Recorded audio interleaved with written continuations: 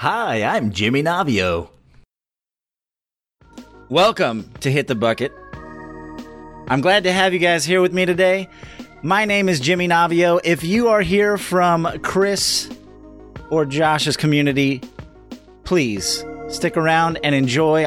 I have my co-host with me as well, Mr. James28 or James, or, any variation of the sort. A reminder for anyone listening to this podcast out there, we record this podcast live on Twitch. So occasionally we may shout out to the audience. There may be some things that don't make sense in audio form. If you want to participate, come check it out at twitch.tv/Jimmy Navio.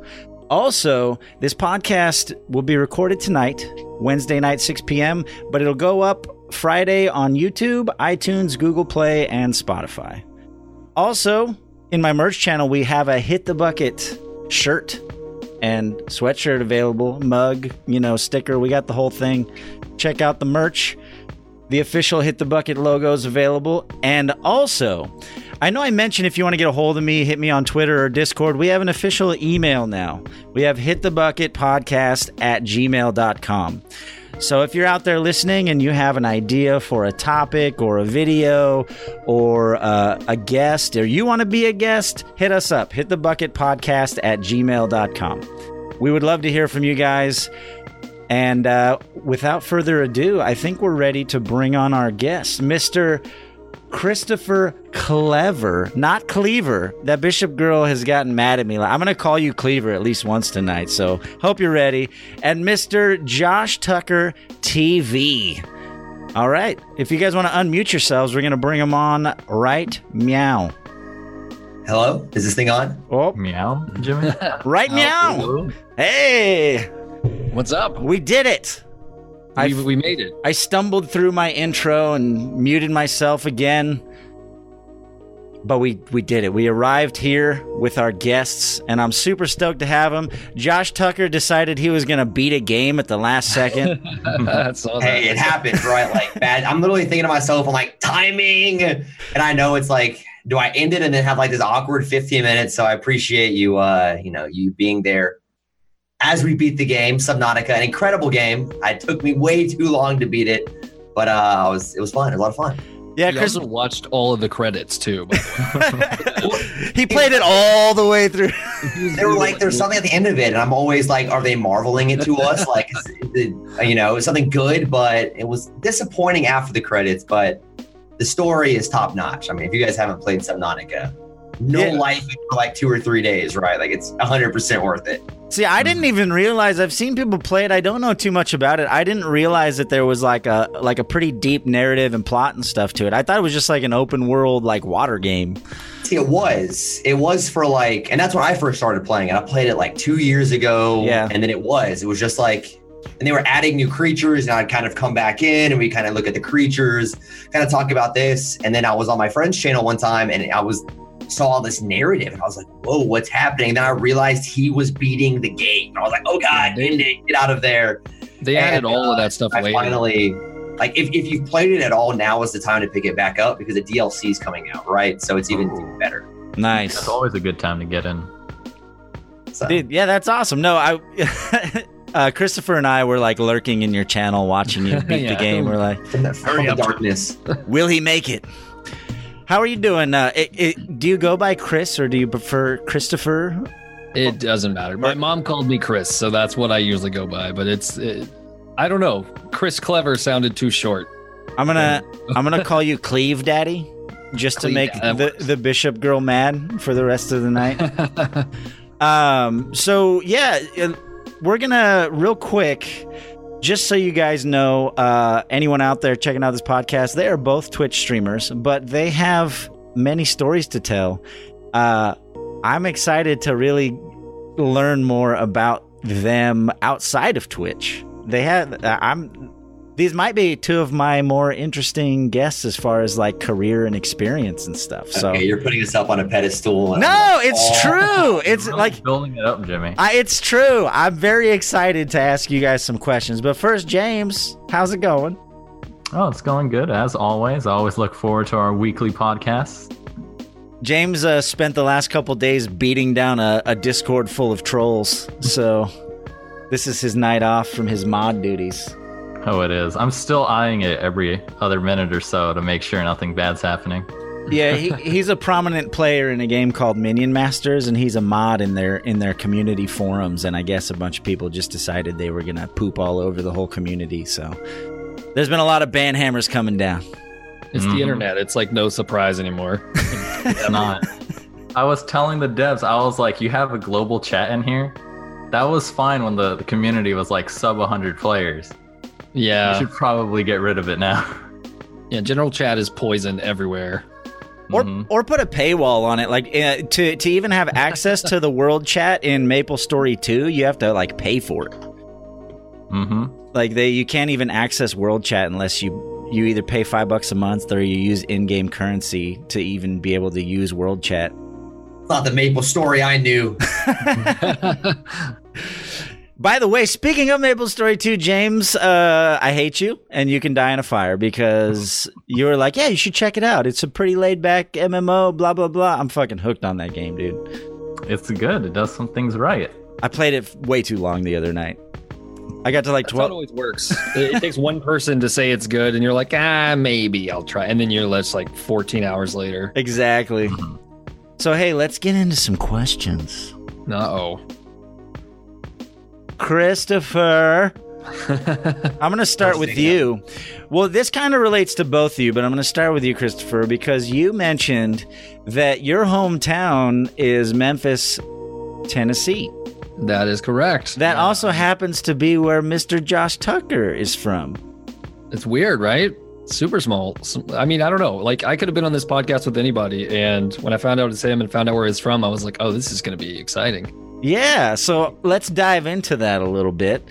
So you say you're from there. You grew up there, like I was born there, and I spent the first 28 years of my life there, and then moved down to Austin, Texas about 4 years ago. Mostly I love the city, Austin, but mostly for job opportunities, and I worked from home, so it was like gave me a reason to. But yeah, I mean, I love the city, and it's still going to be my home. I go back there at least once a year, maybe. It just depends, really. But good place. And Josh, you still live there, right? I do, yep. I live born and raised. I had a couple little stints where I would move away. Went to New York City a couple times to study, to do a show there. But Memphis is home. I mean, I grew up in a small suburb out of the town. Went to University of Memphis when I turned 18. And I like live and breathe Memphis. Memphis people, and like Chris can kind of shed some light on it as well. Like, we're Memphis, right? Like, you claim Memphis. Memphis has like a kind of heart and soul to it that I'm really proud to be a part of. There's definitely like this new resurgence of Memphis as well. I'm surprised how many streamers are from Memphis. That like finding out along the way, it's like, that's what, that person really? That's what I was going to bring up. Like, from that whole, not just Memphis, but that whole general area, like that clump of states right there. There's so many streamers, and I'm like, I'm trying to figure out why. Like, I don't understand. There's just not an ocean nearby, or Midwest? Exactly. What's going on out there? There's not an ocean. That's the answer to everything. No sea. We're stuck. I just feel like there's so many more there's so many Midwest streamers. I feel like it's rare for me to run across another California streamer. I don't know. It's really there's got to be something in the water. I don't know what it is. Maybe you guys just have good internet out there. I'm not sure. Oh, okay. No, I can attest to that. The Memphis infrastructure is a whole different story. It's like, are your two options like drugs and crime or streaming? Like, I don't like. Is it? Anyway, we chose the latter, or laser tag, which Chris was closed. That place is closed. Oh no! Yeah, feels bad, man. How long has it been closed? A couple of years now. It's a Gould. It's like a hair salon place, and like a school. Oh, so for those listening, there is many epic tales of a specific laser tag place that all of these people are familiar with, and a big streamer that I talk about occasionally on the show, one of my huge inspirations that got me into streaming, Mr. Cobalt Streak. basically held the first place record at this location for years. And he on his stream, he would even talk about it. He's like, anyone ever wants to show up, I will show you why I'm the best. Like he's very confident about his laser tag skills. What was the place called? Laser Quest. Laser Quest, yeah. And Chris, you said you worked right next door to there, and like you met Cobalt and didn't even realize you made the connection later on. I mean, you got to think this was when we were like 16, 17 years old. So this was like kind of young on. And I think he had the job around then at Laser Quest. He worked there for a bit. I think he held the first position and was so good at it. And then he worked there. So I think it's like I don't know if that's the right order, but I worked next door or right down the way in a place called Cybernet Cafe. And it's since closed down, but it was an old little internet cafe there run by some old Korean guy who came into town and was basically setting up shop all over the place. And so I would go into Laser Quest like after work with friends and we would play to have a good time. And every single time we tried to just play and have a good time, this dude would kick our ass. He's there just crushing you all. And we got to know who he was. His name was Come Again. It was just Come Again right there on number 1. And we look and we'd be like, we need to find a time to play when he's not fucking here. Cause like, this is too bad, you know? And it got to a point where we knew who he was. And then, like, I don't know, fast forward to a couple years later, I know he was a server at a restaurant my mom liked. And he was always around there. And I recognized him like, oh, you used to kick my ass in Laser Quest. And he's like, yeah, I guess. You know, he has no idea who I am. He's just like, yeah, I guess you're the one of the millions. Then, he's like, I kicked everyone's ass. You'll have to be more specific. But in 2014 or 2013 or something, it was probably right before I moved here. I got on Twitch one day, or I got on YouTube first and found one of his Isaac videos. And I was like, I know that guy. And then when I heard him talk, it like kind of clicked back. Oh my God, it's the dude who kicked my ass in Laser Quest and Laser Tag. So you have nightmares. You have Laser Quest nightmares. Oh yeah. Were you shooting? You like, give me all your points, bro. Just wakes up in a cold sweat sometime. Bright red blinking lights. I had a birthday party at Laser Quest one time, and he ruined my birthday. No, I'm kidding. But it's funny you mention his voice. Like once you heard his voice, because he does have a very distinct voice. I don't know. Like he's been accused of like being a Jack Black impersonator because he like something about like the energy in his voice, just like it's very distinct.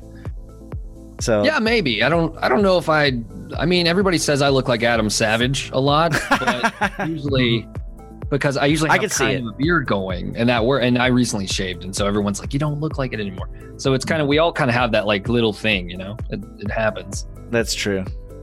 I've been told I look like Captain or Mr. Incredible because I have a giant chin. That's about all I have going for me. When I don't have this beard, it's just all Jay Leno right here.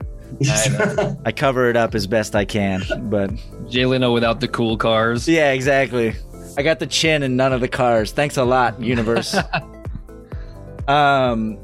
So you mentioned that you work a night shift, and then for a while you would work your night shift, and then you would do something that I wish I had the courage to do, and maybe someday I'll try it. But what is it that you used to do in your spare time? I used to do stand-up comedy a lot. It's something that, and there's some of my IRL friends back home that experienced the first ever time that I did comedy in Memphis at a place called Poplar Lounge. It was a friend of a friend's birthday, and they had an open mic night, and they were actual comedians doing jokes. And I got up there afterwards and was just like completely drunk, just out of my mind. Did some really dumb jokes, and they were so wasted that they were the only two in the very back of the venue near the pool tables laughing their ass off because of how stupid I was. And once I moved to Austin, I realized there was so much going on comedy-wise. It was every night of the week. There was an open mic. There was a show. Like, you could get booked as long as you just kind of showed up and showed your face. And so I've been doing it for the better part of almost 4 years now. It's taken a backseat because of my Twitch streaming and because of my job. And, you know, it's hard to kind of get out there. You have to really dedicate yourself to it. Right. And I think that kind of weighs on you after, like, oh, we'll show up to the open mics 5 nights a week and then maybe we'll book you on a show. And it's like, that's kind of, it's too much. Like, it should be fun. It shouldn't be, but people do work hard for it, and I can appreciate that. It's a pretty good thing to do. Part of my problem is I don't live in a place that has a lot of that, like the Central Valley of California. I'd have to go to like LA, or I'd have to go to a bigger city, but I've always wanted to try. I've always, I was the kid in high school that everyone's like, in my yearbook, everybody, you're so funny. And like, but I've never been a guy to tell jokes. I'm just an asshole who likes attention. So I don't know if that would translate on the stage. It doesn't. It never does. At least you recognize everybody it, right? can tell me, everybody could tell me, oh, you're really funny. You're funny. You do this and that and whatever. And like the first year of me doing it was me just sucking shit on stage the entire time. So a lot of it came down to me sitting down and actually writing, and writing became the primary part of like, oh, I can write this and kind of twist words around and make this funny. Or maybe you could actually like literally suck shit on stage and turn it into performance art. Is it the new Gallagher? That could be your niche. So Josh, Uh-oh. We're gonna travel from comedy over to acting. Yep. One of the first things you mentioned is that you're an actor. I am. Yeah, I've done. A lot of the times, like people will come in and they're like, "What movies have I seen you in?" I looked you up on IMDb and there was like 5 Josh Tuckers, so I'm not sure. Yeah, it's the most generic white name you've ever met in your entire life. You gotta change your name. I think there's already actually a SAG, which is the Screen Actors Guild. There's already either a Josh Tucker or a Joshua Tucker. So I think I've already had to decide that if I do go union, then I'm going to have to be like Josh D. Tucker, or just like completely change it. Just make something weird, like maybe like Jimmy Tucker or whatever. Whatever. I could change the name and get something a little more. I'll let you have it. So, yeah. You mentioned Drama Geek too. So did your passion for acting, or did you start like back? Like, are you actor from day one, like high school? Were you in like the school plays and musicals? Did you pick it up in college? Like when did you find that you like this was something that you wanted to do? So it's a lot of people like don't believe me when I say this, but I was like the skinny, shy, emo goth kid in high school, right? Like and through middle school and all of this, like. I hung out with like the misfits because they were the only people that would hang out with me, and I loved them to death. Like they were my people, right? Like but I was so shy. I didn't have like, I was a kid that was picked on. It's kind of like that stereotypical story, right? Like you were picked on as a kid, and then you picked up some weights, right? And then you decided that you're gonna, steal the girls or whatever it may be. And I started doing speech and debate. And speech and debate, in actuality of what it is a lot different than what most people think it is. Like a lot of people think speech and debate, like I'm going to debate abortion, or I'm going to debate this or that. Like we're going to argue back and forth about it. But there's this whole section of it, which is acting, like dramatic humorous interpretation, duet acting, all these kind of like monologues essentially. And I got up and in my first competition and I sucked. I remember like physically shaking, right? Like actively like shaking as I was in front of these people, and they're judging you. Like they've got sheets of paper and they're like, you suck. And they rank you. And they're like, you suck, you're this, you're that, you blah, blah, blah. And so you get ranked 1 through 6, 1 being the best, 6 being the worst. And I went like 6, and like one person gave me a 2. And because I got that 2, I got 6th place in the tournament. And there were people that were lower than me. And I remember like getting that little ribbon. And it was like the first time in my life that I felt accomplished, because like I grew up playing World of Warcraft. I probably have 9,000 hours in Lineage 2, like all these games. Oh, wow. And it kind of like hooked me, and I kind of like started falling in love with it. And then through that, I transitioned into, doing school plays. I was about 15 at the time. Started transitioning into doing that, and like you're doing it over and over and over again, so you kind of just get over it, right? It's like eventually at some point you're just over your nerves, because you're going to drive yourself crazy. There's always that nervous energy. There's always that other things might be happening, but at some point your body's like, all right, well, you're either shaking or you're done. Like it happens, right?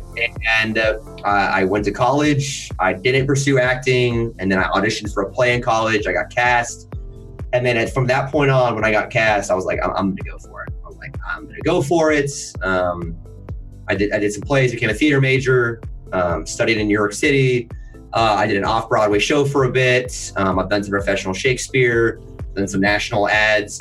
So I've done a lot of little things that kind of add up to a lot, and so to speak. But I'm very lucky with the things I've gotten. That's like the right word to use. But you know, I've auditioned for a lot of big things, but nothing crazy happened. So, you know, if you've watched ESPN, you've probably seen a commercial I'm in or things like that. But nothing bonkers, right? I haven't been in a Matt Damon movie or anything like that, which is what I think people Cross fingers. Yeah, cross fingers. But I think people equate that as like, oh, well, that's what an actor is, where there's this whole bottom set below that of like industrial work, where like if you get a new job, right? They pay actors a stupid amount of money to make those ridiculously bad sexual harassment videos, like the training videos and all of that. So yeah, no, so there's where to find a video of him sexually harassing somebody somewhere. I've never done that, but if you I've done like those generic, like this is how you pick up a box. Yeah. For like major shipping companies and whatnot. So. Except he picked it up with one arm because he's got those big biceps. Boom, baby. So I have a couple follow-up questions to that then. As far as you mentioned that you've done some stage stuff and you've also done some stuff behind the camera. Which do you prefer, do you think? I prefer film because I'm a very technical actor, and there's a whole nother, like, that's a whole other podcast you can kind of get into, like, of what it takes to be an actor. But in film, there are so many times where like you think an actor or an actress is thinking about something so dramatic, right? They're just thinking about this incredible moment, where in actuality, they're probably like counting to 10. They're probably like just trying not to blink, because when you're framed like this, right? Like those close-up shots, like anything that moves, it's a lot, right? So if you're framed in this and you blink while you're talking, the whole audience is going to be like, why is this guy blinking? Like, stop blinking so much. So I like film because it's so technical. Stage, you have a little more freedom. You have that time to relax and whatnot, but, and there's a lot more money in film also. Like that's. Just add that on there. Yeah, that's the main thing. But I think I'm a better film actor than I'm a stage actor. I don't sing. You're never going to hear me sing, seriously. And that's kind of like what theater, like there's that whole subset of theater. It's like musical theater, right? I'm not a singer. My wife sings, incredible voice. She's traveled the world singing, blah, blah, blah. For me, that's the only thing I get nervous about. Like no nervous singing. I hate it. I'm damn near tone deaf. Oh my God, it's bad. What was that, James? I was like, check off all those Disney films. You can't be in any of those. Yeah, I know exactly right. I'm never going to be Aladdin. No, half of the time the person who does the voice doesn't do the singing. Or they used to. They used to like. Always. Yeah, they always have someone else sing the songs.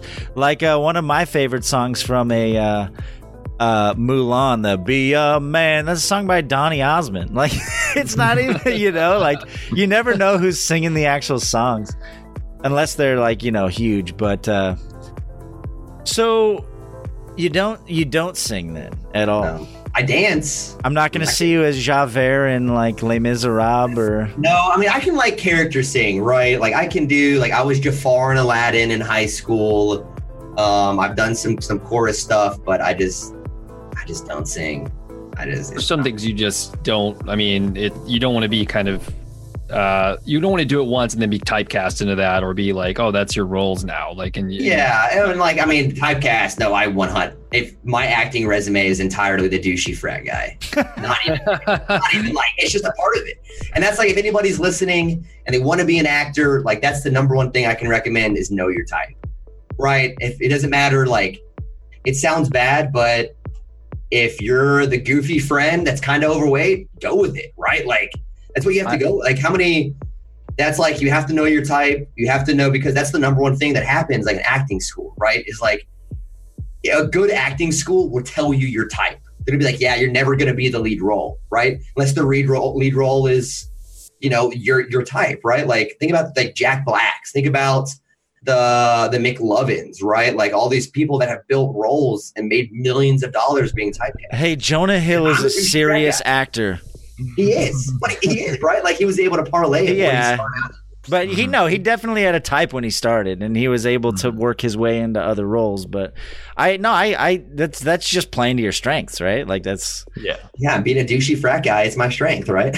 You'd be the guy beating me up in the movie, so it's fine. Yeah, exactly. Nice. All right, I never beat you up. You're too nice. So, Chris, I did want to ask you about something. I just became Bill Cosby there for a second.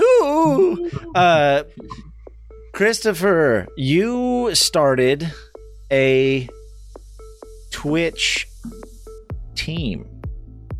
So yeah, but you're not because you're not partnered. To create a team on Twitch, you have to be partnered. Absolutely, but you're not partnered. But you created Clever Nation, so I kind of want to know. We'll get into that. But you run the team though, right? It's called Clever Nation. Yeah. So Woxley is actually a partner, and she's a friend of mine. And so what I did was initially my Discord was mine. It was for Christopher Clever, the Twitch streamer kind of Discord. And I started noticing that we have friends of ours that have been in multiple communities before, and a lot of the Discords that people run are for their own Twitch channels, and they're kind of dead. And I decided to turn my Discord into like a community and say, hey, let's make this about we and us instead of just me. And, everybody can promote their stream there. You can come in, even if you're a new streamer or you're a tenured streamer, and come in. And we decided to kind of all together build this group of friends. I call it the comfy couch of Twitch community. Like it's basically we're all kind of just friends hanging out. We raid each other, we host each other, we support each other, even if we just leave a lurk in others' channels and stuff to get their numbers up. And it's just kind of this boosting mentality to try to get everybody kind of on the same page. And Woxley is a good friend of mine and a Twitch partner, a recent Twitch partner.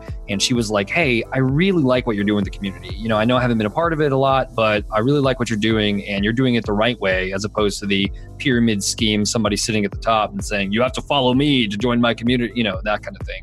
She was like, I'll offer you the Twitch team. So it's kind of partly a community for people to join. And then the more, I guess, the more that we see people kind of support and come in and really, really help others and kind of be selfless, then they can kind of apply to the Twitch team and kind of have that official stamp of Clever Nation under their stream. So it's kind of a double thing. But it's been super successful so far. We're still a little bit small, but I mean, it's all full of growing streamers that they put in the freaking work, man, and it's really good. So I think that any streamer looking to just kind of get a few more views and to also make friends, it's a really good way to do it. So how long after I join do you mail me my complimentary cleaver? Maybe a week. We'll see. Okay. I want my cleaver. That's cool though, man. The whole team thing is interesting because when you start to like put people together, a lot of people come in with kind of different expectations, and sometimes it's hard to kind of get when we formed DLC. A few people have actually left since we started because they felt that we weren't doing enough, that we weren't active enough and things. And so it's interesting when you put a bunch of people together, everyone has different expectations, and it's cool that you've been able to build such a laid back kind of cool, like you said, the whole couch thing. Everyone seems, I haven't been a part of your community for very long. I was introduced to it by that Bishop girl, and so far I felt very welcome. You were super cool when I messaged you about being on the podcast, and it's been really cool. I really appreciate what you're doing, and I think there needs to be more just positive kind of outreach and community. I always tell people it's not a competition, man. Everybody has something. That's super huge. Because we do have people that come in and some people expect more than others, and they come in expecting that. And I think a lot of people are kind of hit in the face with more of the friendliness, and kind of they're like, this is what it's about. It's not me just promoting my channel over and over and over and over and see what happens. It's now now you're saying hi and you're sharing memes and doing dumb shit in the Discord, and it kind of becomes this, now these are people that I actually care about and actually do want to watch their streams, and then in turn they come to yours, and it's kind of like this, you kind of have to create that rapport with people. You can't just spam a link and expect things. And I think my goal with it is to have we have a couple of different community managers, and they're all different personalities, and they all kind of do things a little bit differently, but it's just enough where we can kind of have a tribunal where we sit down and talk about things. If someone comes in like that, we can always message them and say, hey, I'm willing to throw you on the community streamer list and throw you on the website. We've got a clevernation.net/live where you can see any of our streamers live. But in order to get that kind of community streamer role, it's very important to kind of come in and introduce yourself and make friends and be personable, not, just come in, spam your link and leave. And we have a lot of those, but it happens, Yeah. It's good Twitch etiquette to kind of network. Yeah. Unfortunately, when, news articles go out about Ninja making $500,000 a year, there's going to be opportunists, right? There's going to be people who say, oh, what? There's money in this? And they're just going to hit start streaming on OBS and hope they make $1 million and start spamming their links everywhere and stuff, right?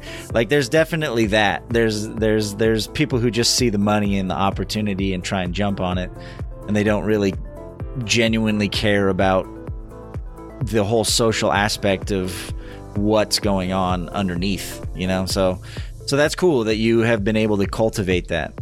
I don't know, it's cool. Yeah, we're trying to stick to us as a group, and I don't want it to ever become a clique. I don't want it to ever become a thing where people don't feel welcome, and that's the whole goal is no matter how new or tenured you are, you're going to be a part of us as long as you just follow the rules and hang out, and I don't see any problem with it. So I don't foresee any problem with it, so hopefully it doesn't I don't know. There are some communities that I'm not going to talk shit about anybody on Twitch or any communities on Twitch or anything like that, but there are some that I've seen that started as, hey, we're just a couple of friends, and now it's hey, follow for follow, and there's a lot of these, and anybody listening that's trying it out on Twitch, try to make friends one at a time. Don't go off and try to, do this follow for follow business. It's not going to work. You end up getting a bunch of numbers, sure, but nobody comes back to your stream. It's not going to happen. And you have to really, really have good content. That's the best advice I could give you. Have good content. Bring people back that way. Content is king. Absolutely. Yeah. No. 90% of it is content. You can't beat it, right? Even I think gimmicks might work here and there, but at the end of the day, it's true. I mean, content really is king. You can't. Not saying that there aren't other things that would be lucky or things that might fall in your favor or people might host you or people might raid you, but it's you can get raided every day, and if they don't like your content, they're never going to come back, right? Yeah, absolutely. Yeah, you have to earn it yourself, and it's one of those things where our community is not a Band-Aid for that. If you're not already getting views or you're not already interacting with the chat, if somebody comes in and you don't talk to them or you don't interact, they're not going to come back. And joining a community, whether it's mine or anybody else's, our community is there to kind of help boost your confidence, make friends. We're going to be there to support you. If you have a bad day, we have a venting channel in the Discord where you can come in and just say you had a bad day. And we're always going to spam you with emotes and be like, hey, we totally, we love you. We'll show up tomorrow and kind of give you a better day. And it's about that. It's not about, it's just one of those things that people have high expectations. And sometimes it's just, you have to do it naturally. You can't grow unnaturally on Twitch or it's not going to work. Especially when you're dealing with people that you're interacting with directly. So if they don't like you and what you're doing, they're not going to come back, and you can't force people to like you. Well, absolutely. I've also seen people that, we're not even going to talk about the view botting experience that I've seen, but there's also people that will do the, hey, follow for follow, you support me, I support you, I promise. And they get 10,000 followers and they get partner. And then all of a sudden, all those people who tried to do the partner push with you and tried to raid with you and all this stuff, they never gave a shit about your channel. They don't come back. And then you end up sitting with 5 views a day and you're a partner. And it's well, you didn't really grow naturally. You didn't make friends. You just kind of got the average up and you slipped through the cracks, so to speak. And so it's not, partner is not make or break you. I don't care if I ever get partner. I just want to make sure that I have a community that's going to not only support me, but support everybody else in my chat, everybody else that's kind of coming in and trying the Twitch thing. And even if you're day one, we want to try to teach you the proper Twitch etiquette, how to make friends, and not how to, even if you do selfless things, when people raid, they don't realize that, they'll host Ninja every freaking day of the week. I'm serious. It's this is kind of a teaching point. Like, we love Ninja too. Go to Ninja stream. I'm not taking any viewers away from him, but host somebody who's like you, who like kind of stick within your range of like, hey, this is a cool girl who's streaming over here and she's playing Outlast and getting scared and it's fun. I'm going to host her and give her a couple views. And then the next day she's going to do it back to you. So it's like, you guys kind of have a thing now. It's like, you're supporting other people. And just be selfless and you'll actually get rewarded somehow. It's just along the way. It's just kind of how it works. Yeah. I mean, you can't like your motivation for doing things. People have a sixth sense. Like, you can tell no matter how good of an actor you are, eventually, someone's true intentions are going to come through. Oh yeah. You can only fake it for so long. After years of streaming, the persona is going to fall away and people are going to be able to tell if you actually give a shit or not, right? Like I bringing it back around to Cobalt, that's something he mentioned before. He said, when he first started streaming and there, people had these personas and stuff. He said, even I had at first was like, you try and have this whole high energy thing and like, blah, blah, blah. And he's like, eventually when you've been doing it for that long and it's just the real you will eventually shine through. I mean, unless your stick is a persona, unless you're cardboard cowboy. I love that dude. Oh, I love him. I heard he was going to TwitchCon, and I'm so excited about it. He's so great. But unless you're playing a character, eventually people are going to see your true colors, right? And you can't pretend to be a good person, right? Like people will see, oh, he's just doing it for views. Oh, he's just doing it for money. Oh, he's just you have to have some genuine like desire to want to do this, to do it for, that's why you see so many people fall off too, I know a number of people who, when I started, they started around the same time and they lasted a few months and they're like, oh, no one watched my stream. So I gave up and moved on to something else, like if you can't handle talking to yourself, Twitch is not the yeah, right. Yeah, I know it's unless you're coming from like somebody famous or something like that. Like, I mean, there's always those anomalies, right? Like there are people who are immediately start out. They get like people, they're either A, a better broadcaster, or B, they're playing the right game, or C, it just works, right? Yeah. Like sometimes it just works for somebody. Like,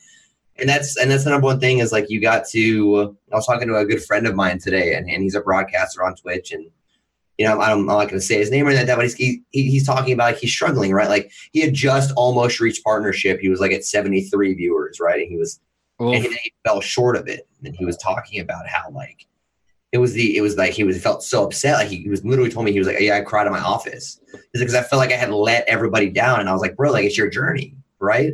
Like if you had X amount of viewers, grind it out in 6 months, you might have double that, right? And then so it's if you're already there, you're gonna get there. You just gotta. You just have the partnership is not going to change who you are, and it's not going to change your audience. They're going to stay.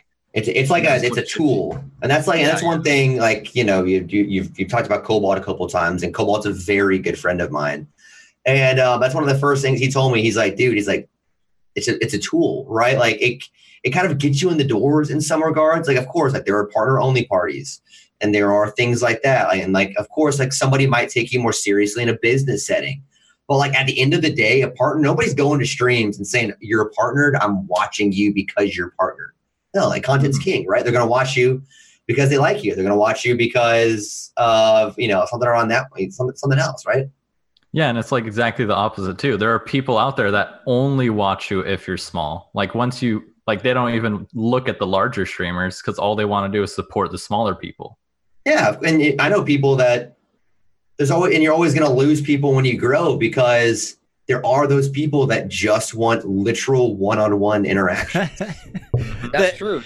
Yeah, and you can't get that. You can't. That's not realistic. And I call him. It's kind of a joke, and I appreciate every viewer, but I call him hipster viewers. It's like, oh, I liked him before he was big. Like back when he only had 5 viewers and he used to answer all my questions. Some people they look for those streams. I have a few people in my community that admit that. They're like, I like hanging out here because I know that when I ask you a question, you're going to respond. And, you know, I do worry about that. You know, if I do grow or the podcast, you know, whatever happens, I mostly do this as, you know, for fun on the side. It's kind of a hobby outside of my day job. But if I do end up growing, I hope those people stick around, but some of them probably won't. And that's just the nature of the beast, you know? Twitch is a 100% a revolving door. Oh, yeah. Right? Like, people are going to stay. You're going to get.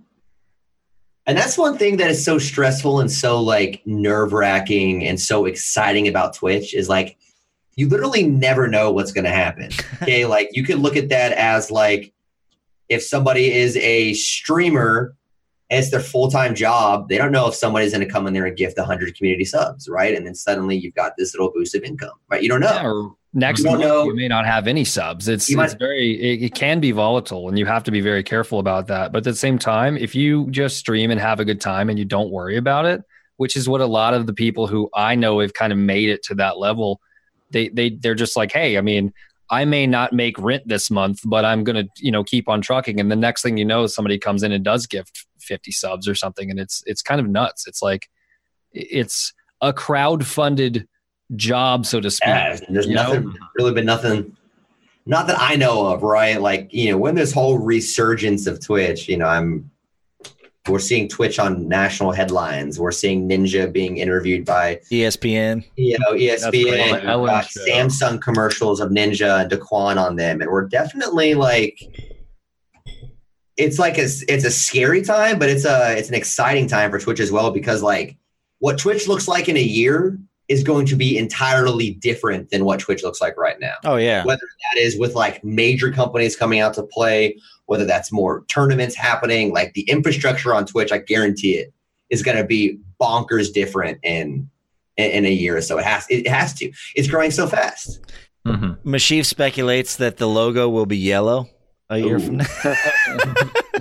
There's a little sunflower by it. Like, okay. Yeah, no, it's crazy. I mean, I could sit here and talk about Twitch all night. I did have a couple more questions for you guys individually, though. So, Josh, along with being an actor, and you know, you've mentioned on some of your social media that you do you still work for Good Morning Memphis or whatever it is? So I am I'm a local fill-in for one of the TV stations here in Memphis. And you do the weather? I do the traffic. Oh, traffic. That's right. But, I work there without like too much detail, but I work there also. But if the stars align and they need to get some goob on the screen, right, they let me, because I was a full-time traffic, not full-time traffic, but I was a full-time TV reporter for a little stint. Nice. Chase some pretty crazy stories. So yeah. And then along with that, so was the personal trainer stuff before or after all that, or was like kind of during? Is that something you personal training was like a means to eat while I was pursuing full-time acting, because I was in school, I was acting, and so it kind of just worked out that I was in the gym so much, and then I ended up being able to just kind of parlay and that into a part-time job. I did it for about 5 years. And I bounced around from having my own studio, but I worked out of my dance studio that I was dancing out of. And then they had a little gym in there. So I trained people out of there. I worked at some major gyms, and then it kind of parlayed into Twitch and kind of doing all of that. And then things took a major, like life took a backseat to Twitch, right? I was like, go. And then I was on Twitch for about a year. Then I was like, all right, I'm done. I was burned out. You know, it happens. If you spend X amount of hours and things like that, I was ready to kind of find out the next chapter. And the next chapter for me was TV reporting. And then I got there and was kind of like, man, I miss Twitch. Like, I really miss Twitch. And then I decided to come back, and I've been loving it ever since. Caboose says the 4chan raid broke you. Did you? Yeah. What do you care to explain or elaborate on that? Or? So he's not there. it was funny. You were talking about like the trolls, right? So, and I started at like one of the most toxic communities when it comes to like trolls. I was a DayZ streamer for full time for about a year, and it was rampant with hackers. And yeah, one day I was raided by 4chan twice. Once, and they came in one time. They told me they posted on 4chan that I was about to kill myself. And so people came in and were like, "Here we go. We're gonna watch this guy kill himself on Twitch." What the hell? And I had like Yeah, it's not 7,000. I'm gonna help him. It's we gotta watch this. So you you're 100%. a bunch of people just showed up to watch you kill yourself. They're like, and it's one of those things like, what do you do, right? Like you look at it one way of I've got all these people. You gotta kind of. I have to entertain them. What do I do? You have to entertain them, and then one time, so that was one, and then the second time. They came in and were saying a bunch of trolly stuff, and they were like, "We'll leave if you put a shoe on top of your head." Nah, the old shoe on the head. Yeah, the old shoe. And then I did. I played along, and lo and behold, they left. And I think I still have like one or two viewers who came over from one of the 4chan raids. Right? Wow. I retained. It wasn't all negative, and it was never like you can't take anything seriously on Twitch, right? Like that sucks, but it's like. If you're on the internet and you're opening yourself up to anybody talking to you, kind of got to have thick skin. Absolutely. Right? They're gonna say really bad stuff. They're gonna go straight to your core. Like they're gonna try to hurt you, and you gotta be made of kryptonite or steel or something. Right. So, by the way, Chris, is that Deschutes fresh squeezed? That is yeah. Is that you have good taste, sir? I love that beer. It's tasty. I'm gonna be honest. I wanted a different beer, but Walgreens is blasphemy. No. I love this beer, but when I saw this, I was like, I have to get that.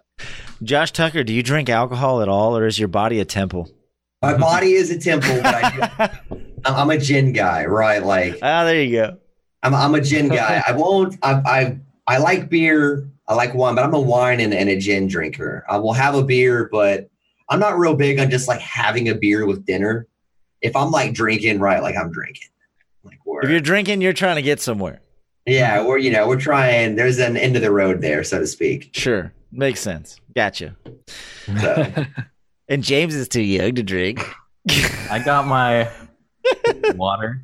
I pretty much only drink water as well. So I mean, if I had the option, I probably still wouldn't drink. Water's free. Everything else isn't. Is it free though? Everywhere I go, it's like $2.99 a bottle. I don't know. I fill up right at the tap. No. We're gonna get in trouble at TwitchCon, James. Uh-oh. I'm just kidding. No, it's bad. By the way, one last thing, Josh, and then I have a couple of quick fire questions for both of you before we get to the beefs. Josh, you have a verified Twitter account. I do. Cool. That's some shit. Yeah, he does the weather. It's traffic, bitch. He said traffic. It's something that is like, it's like it's people like it and it's like a big deal, but people have been mad at me that I have a verified Twitter because they'll be like, well, I have X amount of 1,000 followers. Why are you verified? And it's just. Because I didn't DM everybody and demand they follow me. Yeah, exactly. It wasn't a follower for follower. Yeah, no, it's just Twitter verifies people based on, and journalists fall under that. So when I was a full-time TV reporter, yeah, I was tweeting out breaking news. I was live from scenes. I covered everything from homicides to church shootings to a plane with Marines falling out of the sky and everybody being killed in it. So and they just want to it's Twitter's way of verifying that I am who I says I am, right? And they just I am who I am, and that's all that I am. Yeah, exactly. So it's just a way, and now they haven't taken away yet. So, and I still do traffic. I still do things here and there. I still try to do other stuff. So it's not just me slamming my Twitch link down people who used to follow me because of news related, but here we are. But it's funny how a little badge changes everyone's perception. They're like, isn't it though? Verified Twitter? Or it's like when you see the verified button and someone in chat, you're like, oh, who's that guy? Yeah, you're not wrong there. Like Neuro, when I followed him, he even said, he was like, because there's a lot of those those verified Twitter accounts that are like following 500,000 people, and they're have 500,000 followers, right? Like, and they're some random account, and he was like, "Oh, I thought it was just one of those," and then I clicked on it, and he's like, "You're a human." And I was like, "Yeah, like," and that's how I met Neuro, and how I kind of gets plugged in. So yeah, well, yeah, you and Neuro are both big on the fitness. Yeah, we hit the gym every now and then. I think we're gonna get swole at TwitchCon together. We'll see. We'll see what happens. Swole bros for life. Exactly. You can lift me because I'm gonna be shit hammered. Yeah, we're gonna need a few designated lifters. My forklift. That's why James is staying with me. He's gonna be my DD for the weekend. No, I wouldn't do that to you. I'll get an Uber. Walks in, you just hand your car keys over. Right. This is what we're doing I now. don't got a license, but I'll do my best. Do you not have a driver's license, James? I don't. In high school, What I the was like, as soon as I hit 16, I want to get my license. And then at 16, it's like, I don't have time to get a license. I was doing tennis 3 hours a day, followed right by academic decathlon. So I just never had the time to do it. I mean, I didn't get my license until I was 21, so I'm not going to blame you there. Mm-hmm. I was just playing WoW. That's see, let's be honest. see, I'm in my room all the time. Why do I need a license? No. It's really bad here in Vermont, though. Everything's in walking distance, so it's like, why do I need a license here? I could see that. I mean, there's a lot of people in Austin that bike and do stuff, and there's a lot of people that don't. I met a girl a couple years ago that just rode to a date on a bike, and I was like, okay. I mean, do you want me to take you home? No, I got it. It's fine. You don't have a license? No, it happens. I think where you lived, it makes it easier in some places than others. If you live in the cornfields of Utah or something, I don't know which cornfield. Yeah, no, that's my situation because I live in Central California. Everything's so spread out, like in the Central Valley. Yeah. Like if you were to live in LA or San Francisco or one of those areas, the public transit's better. But actually LA, the public transit's pretty terrible too. Like you kind of have to own a car in California to get anywhere. So it kind of changes the equation. I was that guy that got I wasn't the guy that got my driver's license on my 16th birthday because I failed my first driving tests. But the second time around, I aced that bitch. So 16 and 2 weeks. I think they made me wait a couple weeks before I could take it again. But I had my driver's license for most of high school because it was just to me, that was freedom. That was like, I can go anywhere and do anything now. And my best friend moved to Pasadena, after we were best friends our entire lives. And then his mom passed away and he was forced to move in with his dad in Pasadena, which was 2 or 3 hours away. So that was a big motivation for me to get my driver's license. So that I would drive up and spend my summers with him. So that was I have to get my driver's license. My best friend. Gotta go chill with him. So, James, did you get my DM? I did, yeah.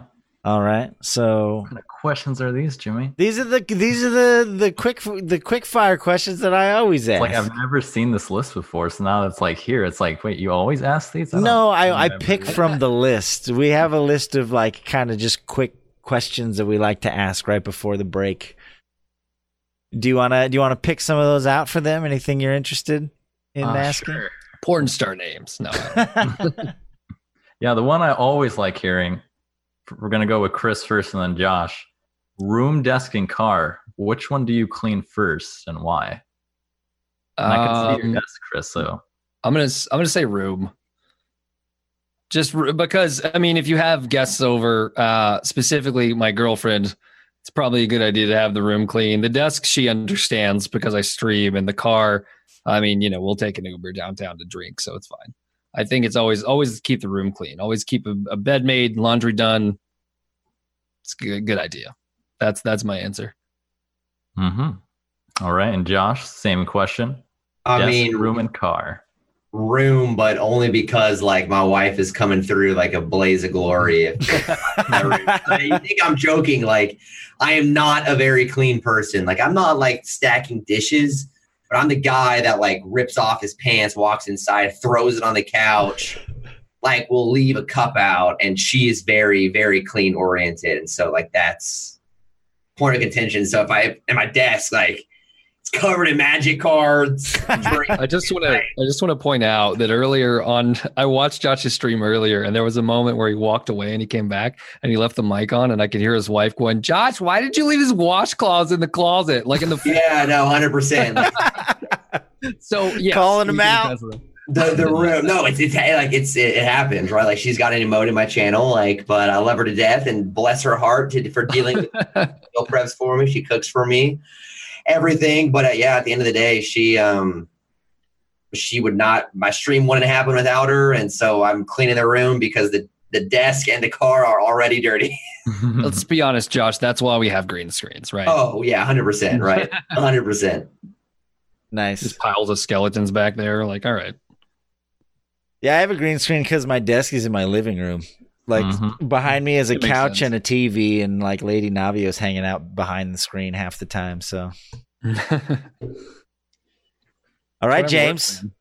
Oh, you want me to ask? I put James in charge of the quickfire questions this week. I want to hear his sexy voice more. Yeah, we often. didn't talk about this earlier, so I was like, wait, who's adding me right now? Ooh, that's a good one. All right, Chris, what the fuck? If there's a sound that when you hear it elicits an emotion, what would you say is that sound? This is probably me and about a million other people in the world, but can it be a word? Because the word moist makes me cringe so much. I know that I'm not the only one. Everybody gets, and I've said it before on stream as a joke, but then even after I like, why did I say that? We had a guest on a couple weeks ago. Her name was Tropical Moisture. I did. I actually watched that one. Yeah. And we did talk about that. Yeah, we talked about very polarizing. The whole time I was like, it's like, can you just like change your name to Tropical Manure, please? I think it would be better. No. Whenever I refer to her, I always say trophy. I'm like, I'm not going to say moist. That's just weird. She once had the idea of calling the subs the Moist Boys, and I was like, if you do that, yes, the Moist Boys. I was like, I can't do that. It's I don't know what it is, man. It's just a weird. It just makes me think of like swamp ass for some reason, like sweaty summer, just like gross. I don't know what it is. It just that's what. It elicits an emotion of fear and anger and disgust. That's pretty much a combination of the three. Like almost wet, but just like sticky. Yeah, just like kind of more slimy than anything. I don't know. I never hear that word in a good connotation. It doesn't happen. What about cake? See, that's the only one, but no one ever calls a cake like, oh, this is a very moist cake. I enjoy this. They never say that. Mr. Tres Leches over here. That's a very moist cake. It is, but see, I'm not always talking about cake. That's true. I guess that is the rare one-off. What about you, Josh? Is there a sound that triggers you, takes you back to? I hate the sound of styrofoam like rubbing together. Oh yeah, ooh, that's a good one. Yeah, and that's like a lot doesn't bother me. It's like that noise, and then like hearing my dog chew on something, right? Like that's like Groot. Like what do you have? Like what do you have? So, but it's definitely like just for the sake of the question, like that styrofoam like ripping. Can't do it. No. Mm-hmm. Nice. I'm over it. It's like scraping a fork onto a plate. It's just those sounds. Yeah, I hate it. Someone else said when your teeth hit the fork or like rubs against the fork, like when you take a bite, like teeth on metal. See that? That's probably only cringy for yourself though, unless somebody's just really like hammered it in there. That seems somebody's gonna make a GIF of that now, and it's gonna. All right, the content is made. Let's do it. So I'm going to ask one. This is for both of you. Josh, you first this time, actually. What's your favorite curse word? Favorite curse word? I don't know if it's considered a curse word, but and I'm really into it right now. I can't say that. I shouldn't say that. Say it. No, because it's not even. I'm just like I said I'm into it. And it was to be like confirmed. I've been saying cuck a lot. Cuck, yeah. Cuck. Mm-hmm. Well, I don't know if that's a true like cuss word or not, but that's like. I think that's Cobalt rubbing off on you. He used to say that all the time. He would say it sarcastically, like jokingly. I don't know if it's him. I think it's just like I run a relatively PG-13 stream, right? But I was that way even before. If anything, it's just bringing out. It's bringing out the true colors, I guess, right? True. That's a good one. What about you? Sometimes people rub off on you too, because like my girlfriend says the word dope a lot, and now I'm like saying, "Oh, that's fucking dope." Like, that's true. And I hear it in my head, and I say it, and then I realize it, and I'm like, I should stop saying that word so much. I'm gonna say it. I don't know. I feel like the word cunt is very funny. Yes. Like I don't call people individually that. It's just funny to just say in general. Like when I'm in traffic, like, oh, these fucking cunts in traffic. It's just like a good, nice word. It's not a nice word. It's a fun cuss word, but you know. Mm-hmm. That one's a popular choice on the show. You're the second or third person that's used that one. I love it when like British people or Europeans, like there's certain people that say it just right, where they just they just get that punch. Australians. I know a lot of Australians who just like these fucking cunts, and I'm like, that's so good. It's just like that's where I get it from. It's just hearing other people say it like that. It seems very a very wholesome, kind of curse word. Yeah, no, it's solid. It definitely cuck and cunt. Those are both solid choices. Cucky cunt. Mm-hmm. And moist. No. So Josh Tucker, why is CrossFit trash? So I don't like CrossFit because. Did you assume that, or did you like look into it before? No, that's my new question is why is blank trash? And I knew if I put CrossFit in that blank, I'd get a response. I think CrossFit is, and I've talked to a lot of orthopedic doctors that this is not just me talking out of my butt, but like, I just feel like a lot of times it's not done in a safe environment, and there's a lot of injuries associated with it. Like that is just a fact. Like I'm not saying that CrossFit will not get you in shape. I'm not saying that there aren't incredible athletes, but like taking some average Joe and putting them through the ringer of CrossFit, even like some of the early levels, like there's a lot of injuries associated with it. And so like, do I think if CrossFit works for you, that's great. But that is, if you just put a definitive statement of why is CrossFit trash, like that would be why I consider CrossFit trash. I don't even really, I'm not an expert at working out or anything, but I've been to the gym enough to know that like you can probably confirm this, Josh, but like, a lot of times when you do, especially heavy lifting, like you have to take a break and kind of rest a bit. You have to let your body kind of readjust for a couple minutes or whatever. And I see a lot of people will go in and they'll just do these pull-ups that are like, and I'm like, what are you doing? And that's it's like hard on your joints. Like there's no other way around it. It's like that GIF where it's like, oh, he's going to do 50 pull-ups and he's like doing the thing and there's a counter. And every time it's like zero. Yeah. Isn't there a name for those? They're not even real pull-ups. They're called like kipping or something, right? Yeah, I like kipping pull-ups, I think. Yeah. It's something weird about them. Shake weight. That's, I don't understand it. It's not my thing. I don't know.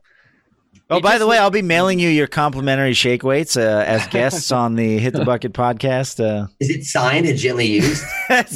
No, rigorously used for sure. Okay, I put some time into it. It may come in moist package. Even better. So, Chris, last question for you, unless James wants to pull anything else off of our super secret list. Going back to stand up a little bit, since you have done it enough times to have some experience, if you had like 3 do's and don'ts of like getting on a stage in front of people and telling jokes, if there's any like in your first couple months or like after doing it for so long, like just right off the bat, what are some quick mistakes that I can avoid if I were to get up on a stage? So The do's, I would say, are probably to sit down and write your jokes out and why you think they're funny, and really get intricate with them. Like, try to, find out what word is funniest. Go to open mics, like, do your thing. Say it a different way at every open mic. Like, if you have, 2 or 3 open mics in a week, say your joke a different way at every open mic. I would say leave pauses in between, your joke and the punchline a bit, so you kind of let the audience kind of get their laughs in. But the don'ts, for sure, I see this a lot in the open mic comedy community. There are a lot of people that get up there, mostly dudes, let's be honest. They get up there and they just start, my ex-girlfriend's a fucking bitch. And it's like, okay, wow, that's not even... It's like, and wait, it just what? becomes this kind of like rambling rant, and there's no punchline. It's just, my friends thought that was funny. I slut-shamed her on stage. And it's like, there's a lot of like guys who do that where it's not even just that. It's just the edgy kind of like, if you think something's edgy, oh, I'm going to make a 9/11 joke for my first set ever. It's like, come on. Like, I understand that, you see people like Louis C.K. do it, and other people, you see these kind of established comics get into an HBO special. Well, they took 2 years of trying out that material and perfecting it to make it funny. All the But nuance. they also had an audience of 300, and 50 to 1,000 people to test it on every night. So you're doing it in front of 10 people and you're making a joke about, something sexist or racist, and it's like, just try to avoid anything like that. Try to start wholesome. It doesn't have to necessarily be clean, but I mean, even if you want to make a dick joke, do it, but make sure that it's actually funny and not just you know. I have a dick. Yeah, I mean, people do it. Yeah. I've seen people make small dick jokes so many times on stage for their first ever time in an open mic. And I'm like, what are you doing? Like, I get it that you're doing the self-deprecating thing, but it's not very funny. And it just seems, everybody's just kind of like, okay. Yeah, it's just Like, kind that of was a statement. Yeah. It wasn't even a punchline. So yeah, I mean, I don't really, there's no real way that anybody can teach you how to write jokes. You just have to, kind of sit down and write. And like whether you're into clean comedy or dirty comedy, one of the starting comics, or one of the comics that I would say to start looking at, is like, you can look at Bo Burnham, not his musical comedy, it's funny, but his actual jokes. Like he did this joke where he said, my ex-girlfriend used to have this really weird fetish where she used to dress up like herself and act like a fucking bitch all the time. And like, it's a funny joke because it twists it at the end. It's like, you don't really know where he's going with it. And then it kind of turns it into, oh, this guy's bitter. It's kind of, he's essentially saying the same thing as the other guy, but he's doing it in a way that's creative and funny. And like, you set up an expectation, but then you flip it. Absolutely. And that's what makes it funny. Anthony Jeselnik, he's a very offensive comic, but he's written most of the roasts on Comedy Central, but he does the same things. Stephen Wright is a good example of that. Anybody that does one-liners, it's really good to look at a one-liner and find out how they piece the joke together. R.I.P. Mitch Hedberg. Absolutely. Mitch Hedberg is pretty much one of my all-time favorites.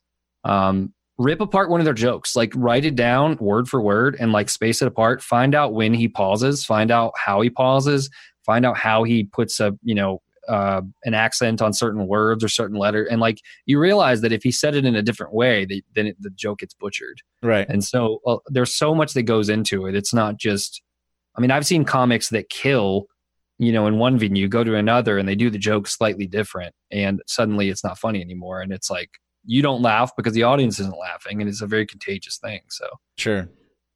I would say come up with a solid 5 minutes of material and write it down and work on it and keep doing the same material for a couple months. Keep doing the same 5 minutes. Every time you go in, do the same 5 minutes and try it in a different way.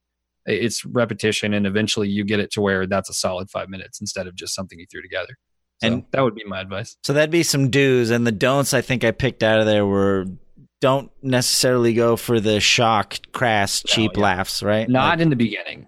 I feel like because I did that. I made really dumb, shitty jokes. Nothing like crazy offensive, but just stuff that was like, like necrophilia. And like, I would just come up with this, I'm going to make it a stupid necrophilia joke. And it's going to be so funny. And then it's just like dead in the water. And then I just look like a necrophiliac and everyone's like, and then she put it in my butt.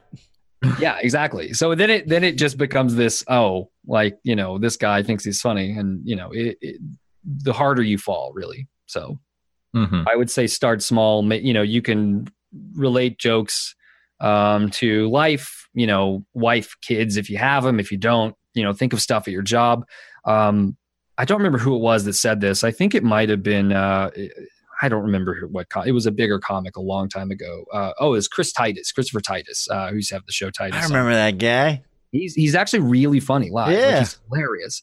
But he was on a radio show once. I think it was Opie and Anthony, and he said, "Hey, here's what you do. Write down something tragic or like in your life, not something like, 9/11 type terrorist attack, but like your life. Write something tragic, like a girlfriend breaking up with you or whatever, and write it out. And the more serious, the better. And then go through that writing over and over and over again for the next like couple of weeks and rewrite it until it's funny. Like add stuff in, add exaggerations here and there, like make things." And he's like, "That's how I made my comedy, and it's a success and it's funny." That's an interesting approach. I hadn't really thought that. Yeah. Mm-hmm. So you don't take something that's already funny. You take something that's very serious, and then you take it and go, "Oh, now I'm going to do this with it," and people are going to be change involved. the angle on it or whatever. Do I know? No, I was saying just kind of like change the angle. Like yeah. Take the same situation and twist it. Yeah, exactly. You change the way you look at it, and it changes your perspective too, and it becomes funny. So it's almost therapy in a way. Mm-hmm. Yeah, I think that's something a lot of people don't think about too when it comes to comedy. The work and preparation that goes into it. They just think like, "Oh, well, I make my friends laugh, like so I can do this." And then, sure, there's always making your friends laugh is one thing, but making a group of strangers laugh, that's like an entire. Yeah, because it's situational. If you're with your friends, you know their sense of humor. You can kind of tap into that. I mean, it's the same way. Like, I have a joke that I do. I actually showed my. It's such a terrible video, but maybe that's just me being self-deprecating. But there's a joke that I do, and it hits kind of the young crowd, but it also hits a lot of older people. And when I say older people, I mean like 30s and up usually because of this, because it makes a reference, and maybe you'll get it. But the joke is that I ghosted a girl recently, and I feel really bad about it. And for those of you that don't know what ghosting is, it's this weird phenomenon in the dating world where you're talking to somebody, you're interested, but then you just break into her apartment and make pottery.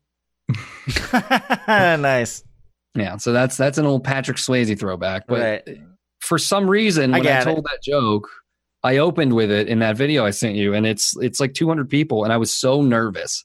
And then when I said that punchline, the entire room roared, and I was like, "Okay, well, I'm okay now." Like that's nice. Yeah. So sometimes you just have to like play into, kind of flipping it and play into what age your crowd's going to be or who they are. Mm-hmm. It just depends. All right, so we're gonna get to our Jumbotron James here. We're about halfway in, but real quick, without thinking too much about it, I got one more real quick question, and then we're gonna get to our Jumbotron James, and we'll take a short break. And when we come back, we got some hot fresh beef from Mashif. So Christopher, don't think too hard about it. Just first thing that comes to mind. What are you not very good at? Auto mechanics. Yeah, that's the first thing that popped in mind. When my car takes a shit, I'm like, I don't know what's going on. Straight to the shop. Yep. Nice. Josh, what are you not very good at? Singing. We were talking about it. Singing right off the bat. Look at this stuff. Isn't it neat? Come on. There we go. You got it in you. Definitely not. I'll give you vocal lessons if you want. It's Please just do. Another skill you got to develop. I know, right? I feel like I got to go write out my comedy now. Also, I know. Got some good pointers. I'll give you it together. You're Bo Burnham. Yeah, Josh, I'll give you vocal lessons. You give me Magic the Gathering lessons, and we'll. Okay, swing for lethal, always win. Yeah. Okay. I don't know what that means, but I'm sure you'll teach me. All right, James, I think it is time for for those who don't know, we have a segment on the show called Jumbotron James. People can submit messages for James to read live on the podcast. Could be a message to a significant other, could be an advertisement, it could just be you wanting James to read some fucked up stuff, which I think we have one of those tonight. So, James, this one get your mic not too fucked up. Get your mic nice and close to your face. We want to hear your sexy, deep voice, and read us some Jumbotron James. All right. This one's from a friend, Crispy Audio, twitch.tv/Crispy Audio giveaway at 100 followers. I've actually seen a stream. He's doing that. He's on the up and up ever since he came on our podcast. That's good. He's a good dude. Mm-hmm. And then I forget which one of you had Bishop Weirll do this. It was Chris. But I know it was one of you. It was Chris. Whacking off underwater in my parents' swimming pool. Best part of pearl diving was the inlet port for the swimming pool filter and the circulation pump. Getting naked and sitting on it. As the French would say, who doesn't like getting their butt sucked? Yes. For those who don't know, that's towards the beginning of a story where a dude gets his inside sucked out of his butt. And he almost drowns. Who's that? The author is it's Chuck Palahniuk. He's the original author of Fight Club as well. Yeah. And he wrote a short story called Guts. And you can look it up online, but he used to read it at a book signing. And the one that I went to, people fainted and threw up because he was reading this story. That's how disgusting it is. They actually showed that in one of the final. I didn't know where that was going, so I was. It gets way worse. Yeah. It's gross. It's great. All right. Well, thank you, James, for that. If anyone wants to thinking about that all night. If anyone wants to have their message read during the podcast, we use a currency on my stream called ducats. You can spend some ducats and submit a message for James to read. If I'm gonna add another way for people to submit those. If you're not a Twitch individual and you want to submit a message, we're gonna set something up through email or something. But James would like to read your messages. So submit those messages. You're allowed to self-promote. It's whatever you want. Submit a message and James will read it live on the podcast. Thank you guys for being here. We're going to take a short 3 to 5 minute break. If you guys all just want to mute yourselves. When we come back, Mashif has assured me that this week's beef is perfect. He said he had no problems, no audio issues, no encoding issues. He is very excited about this beef, so you guys aren't going to want to miss it. We're gonna be diving into some hot, fresh Chiefs beef as soon as we get back from the break. All right, we are back. Real quick, friendly reminder. 2 things. Number 1, this is episode number 20. I'm super excited that we have these wonderful guests with us today to celebrate our 20th episode of the podcast. We've been doing this for 20 weeks. I wish I could say 20 weeks in a row. We had a couple weeks where we didn't get one out, but we've been doing this consistently almost weekly. We've got 20 episodes out, and I'm really proud of what we've been able to accomplish. So that excites me greatly. Also, just one more time, you guys, everybody here watching, we're all here sharing the love. Make sure that you go check out Christopher Clever. So twitch.tv/Christopher Clever and twitch.tv/Josh Tucker TV. They're both excellent entertainers. They're both very passionate about what they do. Yeah, get some shout outs in chat. Thank you, Bishop. Go check them out. If you're out there listening to this in podcast form, the links will be provided in the YouTube description. Their names will be included in the title of the podcast, so you can Google them. You can go find their stuff. They deserve your attention. They're very wonderful for accepting my invitation to be here. I'm having a ton of fun right now. To be honest, this is a great 20th episode so far, and we're going to jump into some beef and see what Mashif has for us this week. So I'm going to switch over to our media view here and bring up the beef. That's not the right link. Hold on a minute. If you guys want to unmute yourselves, you are on the stream. Oh, how's it going? I've got the Chiefs beef up. Hopefully you all have it up here. I do. So if you have it up, what we're going to do is I'm going to say 1, 2, 3, go, and we're all going to hit play at the same time. So none of us have watched this yet.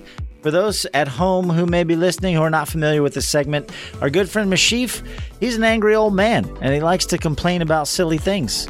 So he's going to give us 2 things that he's just not happy about, and we get to decide which one is the bigger beef. So when you guys are ready, if you got that video up, we will get into... Why is it acting weird? All right, I'm ready. You ready? All right. So I'm going to say 1, 2, 3, go. We're going to hit play, and we're going to dive into some hot, fresh Chiefs beef. Let's do it. All right. 1, 2, 3, go. Welcome, everybody, to another episode of Chiefs Beef. Here we barbecue the beefiest of beefs to see which beef is Chiefs beef.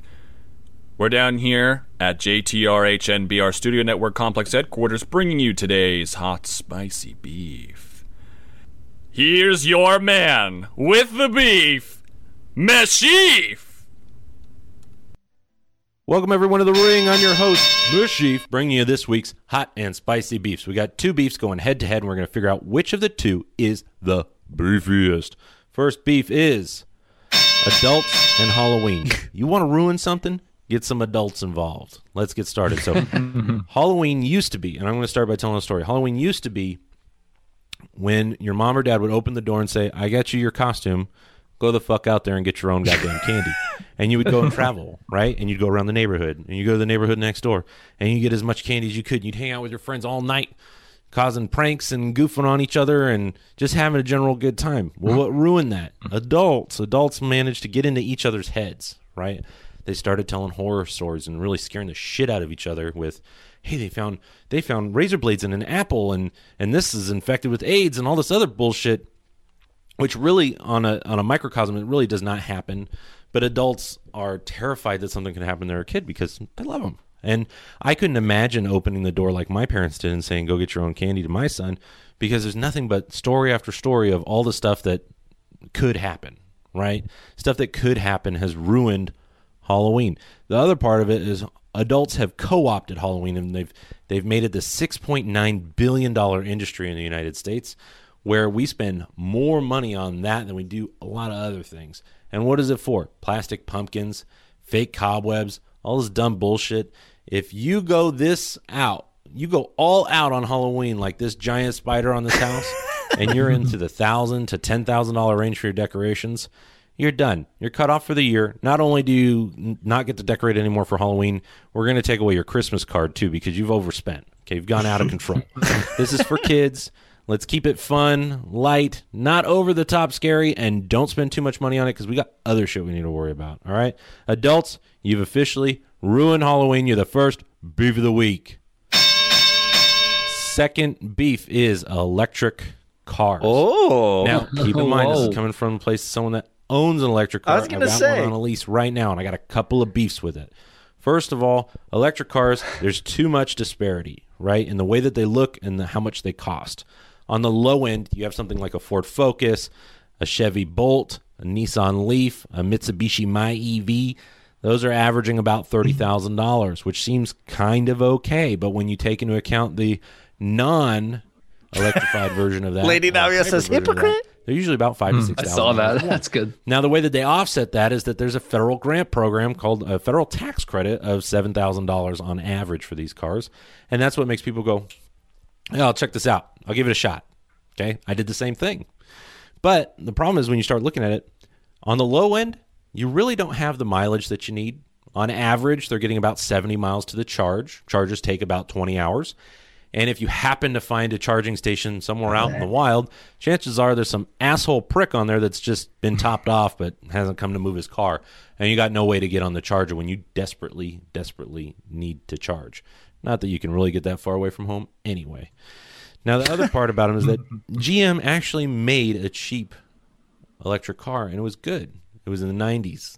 They had old technology. We should be able to do this.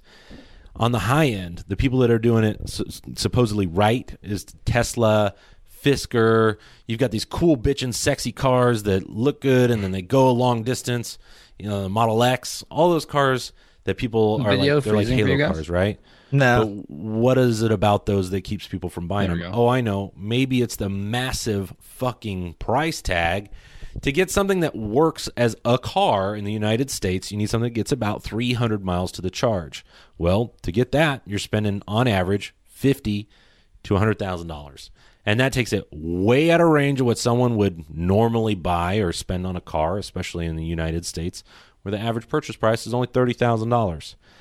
So, electric cars, get the cost down, get the range up. Don't look ugly, look cool. Those are your notes. Keep it together. Manufacturers, get on top of it. Until then, you're the second Beef of the Week.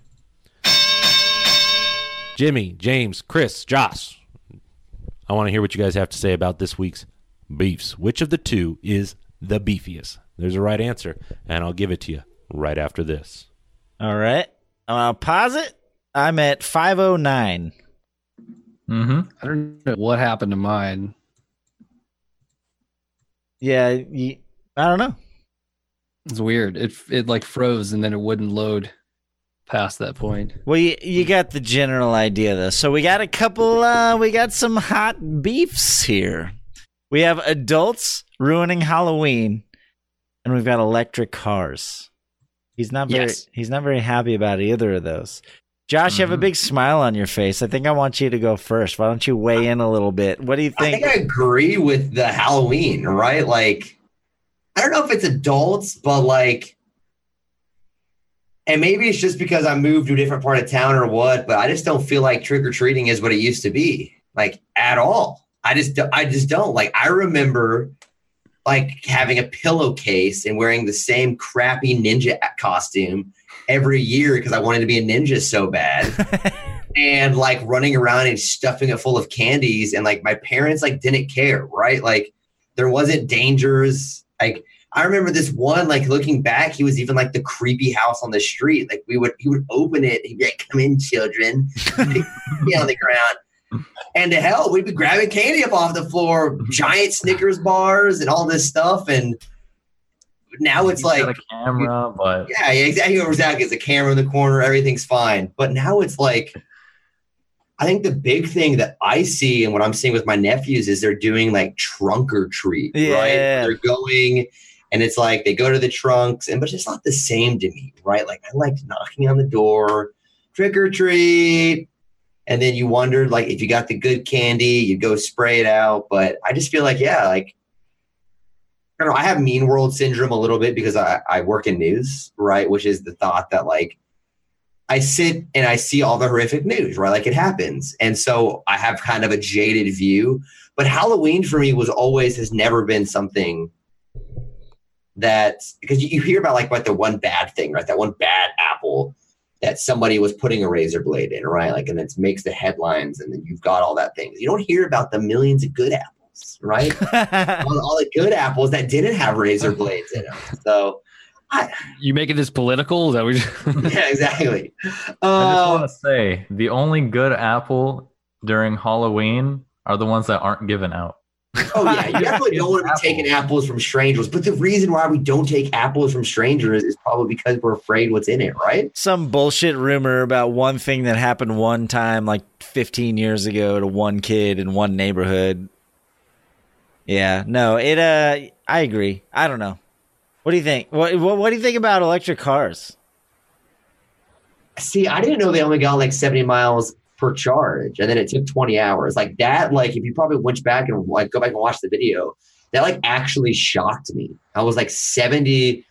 Like for me, I'm like, all right, I'm never getting an electric car because that's like a trip down to my parents' house and back. My parents don't live very close, and I don't have to charge for 20 minutes and then be out of commission. Like, so that's what surprised. I had no idea. I thought it could go a decent amount. I guess it makes sense, right? Like you plug your phone in, your phone doesn't last forever.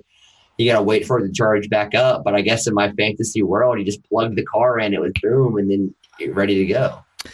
Yeah, it depends on the car, and it depends on, if it's hybrid or, but I'll get into that later. I want to hear from Chris. I don't know, man. This is one of those things. Like, I actually support both of them, and I don't know. It's hard to have beef because, like, for me as a kid, I did go trick or treating, and a lot of the costumes were very limited because I grew up in a not well-off family, and it was always like, hey, let's go to the dollar store and get these cheap Halloween stuff, and let's go get the cheapest costume we can find. So like my Batman looked literally like a Missy Elliott video with the garbage bag. It was just, but I think can't stand the rain. There you go. Yeah, that's a throwback. But I was sitting there thinking, like, as an adult, I mean, even at my sister's house back in Memphis, we threw a giant Halloween party, and I got really into it. And I wanted to hang plastic all over the walls with blood, and like, I was just like, this is going to be so much fun. And a lot of it was like, do it yourself. But to me, it was like kind of a thing that kind of pulled that childhood out of me, where it's like, fuck yeah, I get to do what I want to do. I don't have parents telling me I can't cover the living room in blood. Let's just do it. Like, let's have a good time and have a, party and drink and whatever. On the same note, I support electric cars.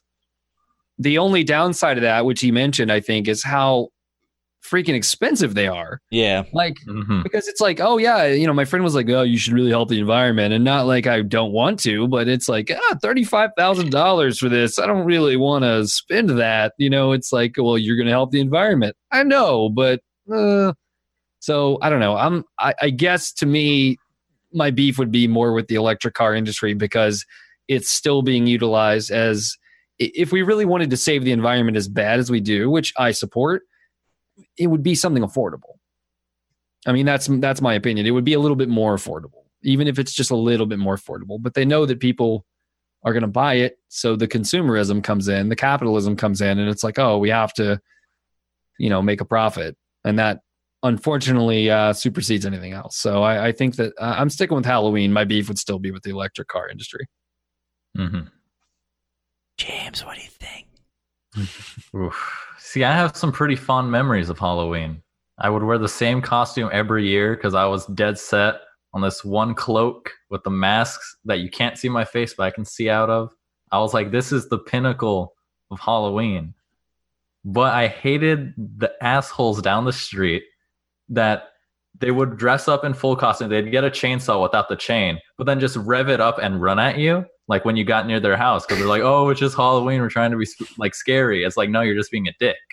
Because I'm the oldest of my family, so I'd like walk with my siblings. And when my brother starts crying because the guy's running out with the chainsaw, I'm like, dude, can you like knock that shit off? He's Mickey Mouse. Come on, dude. Like, yeah. Mickey Mouse so it's like, and I enjoyed it, but it's like these days it is really like weird because I would just go out and like, oh, I'm the big brother, so just like watch the kids and then just take them around the neighborhood. It was like that easy. But then like at least in my neighborhood, it's like less and less people do trick or treating. Like everyone's houses are dark because they're like, don't come to my house. We're not participating this time. Or it's like we're just going to a different event. And then spending so much money. My house was just, if the porch light's on, there's candy. But then some other people, they spend so much on the decorations. It's like, who are you trying to impress here? We're all like lower class families here. It's like, we're not trying to break the bank on Halloween decorations. And I like electric cars because they, like Tesla's like, oh, those are nice cars. But trying to drive something that gets you 70 miles on a charge on California freeways, you might run out of charge on the freeway. You're not going to get very far. It's like my nightmare.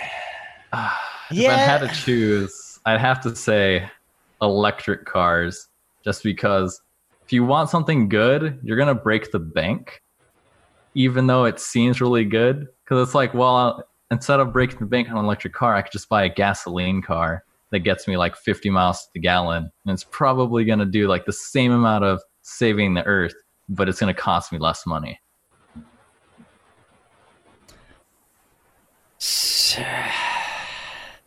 I don't know. It's a tough one for me because I have to. So I was borderline, like I wasn't like. Do you guys, are you familiar with the phrase latchkey kid? You know what that means? A latchkey kid is basically someone who like took care of themselves. Like, you know, your parents were working, you'd come home from school, you had a key to your own house, you'd come home and you'd like, I had an older sister and she pretty much took care of me. And like both of my parents worked. It wasn't uncommon. And I mean, it still happens today, but not nearly as much. But like, there were a lot of times when it was just us. And I was expected to basically take care of myself from fairly like I'm a product of that generation where it's like what's the word I'm looking for? I was almost a latchkey kid, but not quite. Oh, free range kid. I was a free range kid. Like my parents were basically like, go outside. Like, they let me, I remember playing computer games and whatnot, but there were times where I would literally, me and like 10 of my friends would skateboard all the way around town by ourselves. There were no cell phones.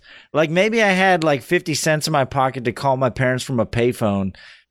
I've been there, yeah. Like, it was a completely different time. Like, I don't know if you can even compare it now, but like, we would skateboard for hours, like 2 or 3 hours, and I wouldn't tell my parents where I was. Like, we would skate all the way downtown and back, and we knew all the ins and outs and like the shortcuts and going through the trees. Mashif, you know what I'm talking about? California Avenue, like from where my parents live, we would go all the way, like, we'd go from my parents' house all the way through behind the business district on California Avenue, almost to downtown and back. And we were all like in 6th grade. Like we were like, like barely, we're talking 12, 13, 14 years old. And so the same thing applies when you talk about Halloween. I remember in 6th grade, like 6th grade, my parents just like, exactly like you said, I had a pillowcase and I went out with my friends. There were no parents outside. It was just a bunch of kids running around the neighborhood, just fucking yelling at each other, smashing pumpkins, like trick-or-treating.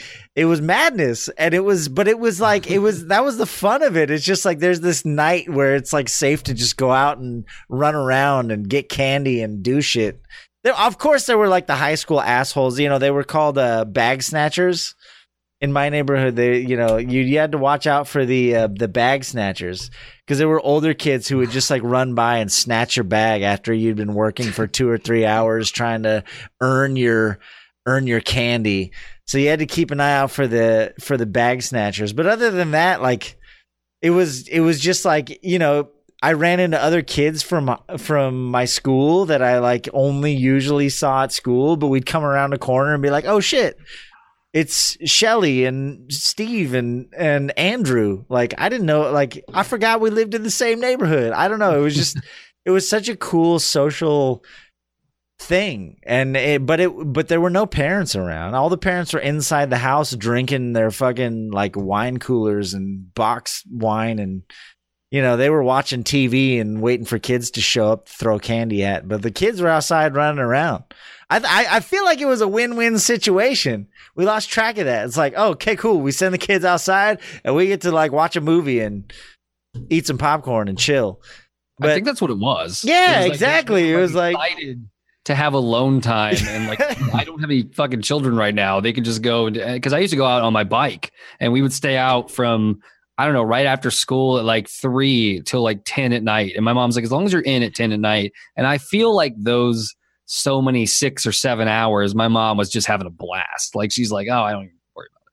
By the time you get home, your parents are like, have a good time, cool. Yeah, brush your teeth and go to bed. Yeah, no, that's funny you mentioned the bike thing because towards the end of my Halloweening days, like that was the strategy, right? Like you would ride your bike to the neighborhoods where you think you would get the best score. And then you'd all park your bikes somewhere. You'd like hide them in a bush or like whatever. And you would like hit those couple of blocks. In my area there was a neighborhood called Old Stockdale, and there was a neighborhood called Stockdale Estates. It was like the rich neighborhoods. So we'd ride our bikes over there. We'd hide our bikes somewhere. And then we would just hit all of the rich houses and hope for like the full size Snicker bars and shit. But there was zero parent intervention. No one had cell phones. No one, it's like just be home eventually. Like eventually. Like Maybe, right? Maybe you get kidnapped. You go, who knows? No, abductions are lower. Statistically, there are fewer abductions now than there have ever been in history. The only reason it seems inflated is because the dissemination of information. it seems more common because you hear about it every time it happens. Back in the fucking 80s and 90s, if some dude got abducted in New Jersey, you didn't hear about it in California local news. Like, yeah, it didn't, because therefore it didn't happen. there was no internet. No one, like, you didn't know what was happening across the other side of the continent. But now it's like, that's the problem, is that like everybody knows about everything that happens. So it seems like it happens more often, when statistically it's safer now than it's ever been.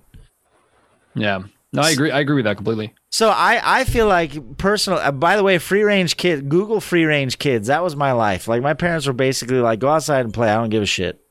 As an adult, I've learned one thing: don't Google anything, kids, please. No, free range kids is actually, there's a woman who got in trouble because she gave her I think her son was like 8 years old, and she lived in like New York or New Jersey, and he was like, hey, I want to ride the subway home. And she gave him enough money to figure out how to ride the subway home by himself. And she took a ton of flack for it. And so she ended up becoming an advocate for this movement called free range kids, where it's like your kids are smart enough to figure out how the world works. And I'm actually an advocate for it. Like, I feel like our kids are way too coddled.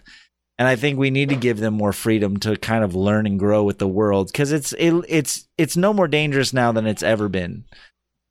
It's actually safer than it's ever been, but because of like Mashif said, the whole shock value. So long story short, I didn't mean to rant, but for me personally, the Halloween one, I'm gonna have to go with that one because it's kind of a archetype for a bigger problem. Everyone's scared as fuck about something that's probably not going to happen. I agree with that. Yeah. I mean, I completely understand why you'd pick that. I think the electric car thing, I think it's just a matter of growing pains. I think we're getting there. I think, we're a few years away from like, we've talked about this before. Battery storage, like energy storage, is the real problem. In the next few years, there's going to be a huge revolution in energy storage, and that's going to solve all those problems. We're just not there yet. So I personally don't think that's a bigger beef. I think the whole like coddling of children and not letting them go out and explore the world is a bigger beef, because we're going to have a bunch of kids who don't know how the world works.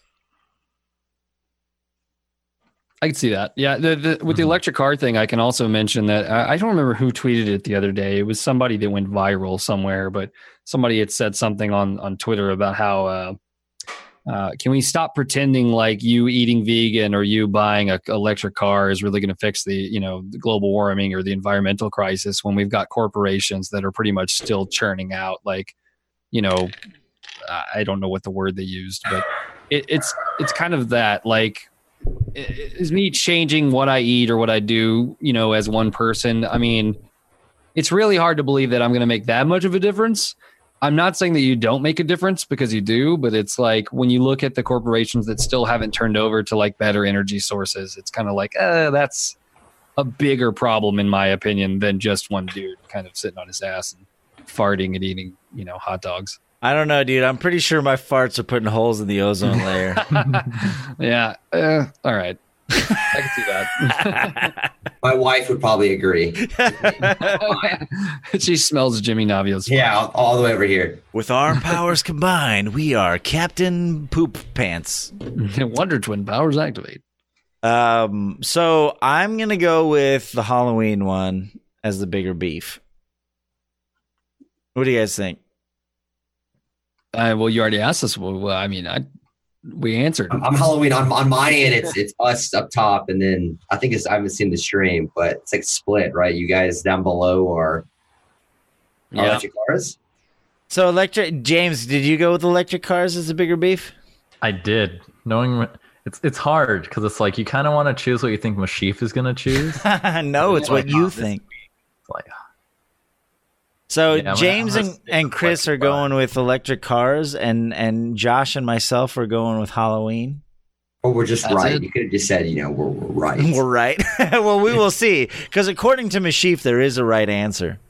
Mm-hmm. But so where's my video at? Let's see. I had it. Oh, here it is. All right. Let me switch back over to my media view. I am at 509. All right. So if you all want to get to 509, and we'll hit play, and we will see the results here. So on go. 1, 2, 3, go. Well, Jimmy, James, Chris, Josh, how'd you guys do? You think you got the beef of the week? Because it is. Hello, my old chum. Chief, what is this? I'm not a gnolf. I'm not a gnoblin. I'm a gnome, and you've been gnomed. Adults and Halloween. They're the I did not beefiest. come here Now, why is tonight this the to be beefiest? gnomed. Your We got gnomed. childhood. Think back to when you were a kid, okay, and you had just an awesome Halloween experience. Were you getting in and out of the back of your mom's car to run up and down the one house and going to the next and run up and down? No. Let's put a stop to that. I'm not saying pull the brakes on the whole thing and stop Halloween and get adults out of it and be dangerous and be out there. No. What I want everyone to do, if you're an adult and a parent, if you're an adult and you want to participate in trick-or-treating and Halloween, have the good candy. First of all, have good candy, okay? Second thing I want you guys to do, don't go overboard with the decorations, and let's do this a little bit by a little bit, okay? We're not going to change the whole world overnight in one Halloween, but what I want parents to do not drive your fucking kid from house to house, okay? Let them have a real Halloween. So this Halloween, don't drive them from house to house. Next Halloween, we're going to take a little bit more, okay? We're going to walk with them, and we're going to stop in the neighborhood, and we're going to watch them go up and down the street by themselves because it's fucking Halloween. Give them a little bit of freedom. Halloween after that, hey, I don't know. Let's go crazy. Let's open the door and say, go ahead. Have fun. Be safe. You got your phone, okay? Let's take Halloween back for the kids. Be safe. And have a good fucking time. Like I used to have when I was a kid. When Halloween was fun. Now it sucks. So, Halloween, you're the beef of the week. There you go. I think I was a little ahead of you guys, but when he says back when it was fun, now it sucks. That was good. So Josh and myself, congratulations. We win. You won. Yeah. We We win. knew, right? It was the J, the Jimmy, Josh. Well, I guess. All that matters is there's that I also was right. So Hamas. I don't know. Jam is. Oh yeah, no, Jammers. he's Hamas. Pajamas. It's more of an Hamas. H sound, right? So he didn't win because he used the wrong sound. I'll see. There it is. Your sound was too Mexican. Yeah, no, I don't know. They're both good though. That was a good. I liked. Those were like completely different. They're not related in any way. I feel like the last few Chiefs beef, they've been kind of related in some way. These were two completely different topics. Yeah, I had no idea what to expect, and I'm like, I really had like no idea like what it was going to be. And then here we are, right? Yeah, Just like, what random thing is Mashif angry about this week? We never know. by the way, he where he lives currently is like a block away from where I grew up. So whenever I go visit my family, sometimes I'll stop by his place and say hi. But And walk the old trick-or-treating streets. yeah, and I'm gonna go trick or treat at his house like every Sunday night from now on. I'm just Pull up gonna in go. a car. I'm gonna Mashif, you better have some candy for me, dude, when I show up on Sundays from now on. You've set the bar. So just saying, it's out there. Josh, before we go any further, Uh-oh. when did your obsession with Magic the Gathering begin? It was a cold and dark sunny day. No, it was I started playing in like 2014. I think it was core 13 or core 14. That's like one of the sets, right? I had a friend that was like, hey, he gave me some cards and I picked it up, I played, and I went to one Friday night Magic, which is like it's like a tradition. Right. I'm from the long Friday Night Magic is a bunch of Magic nerds get together on Fridays and we go play Magic, right? And there's drafting. which is essentially like a micro tournament where you're making a deck on the fly.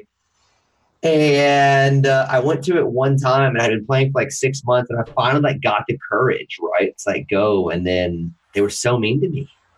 I was like, really?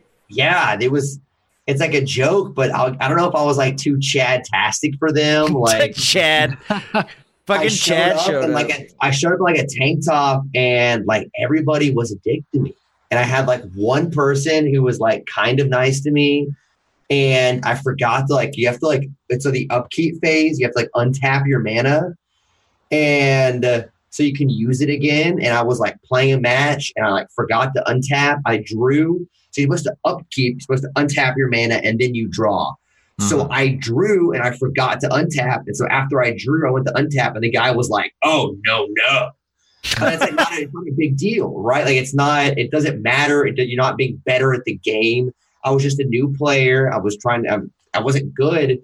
And I remember being like, screw this. Like, these Magic nerds are too much for me, man. Mm-hmm. Like, so I stopped. I had all my cards. And then I have an incredible community member. His name's Chaos. And like he works at a local game shop in LGS in California. And me and Cobalt Streak had mentioned that we were talking about playing Magic again. And he sent us boxes of cards to open on stream. And nice. Pretty awesome. Really like it's really an addiction. Like it's a joke, and I like to say that I don't have an addiction, but like I crack open the pack and I'm like, what are we gonna get? Like, what foil card are we gonna get? Am I gonna pull a really good card?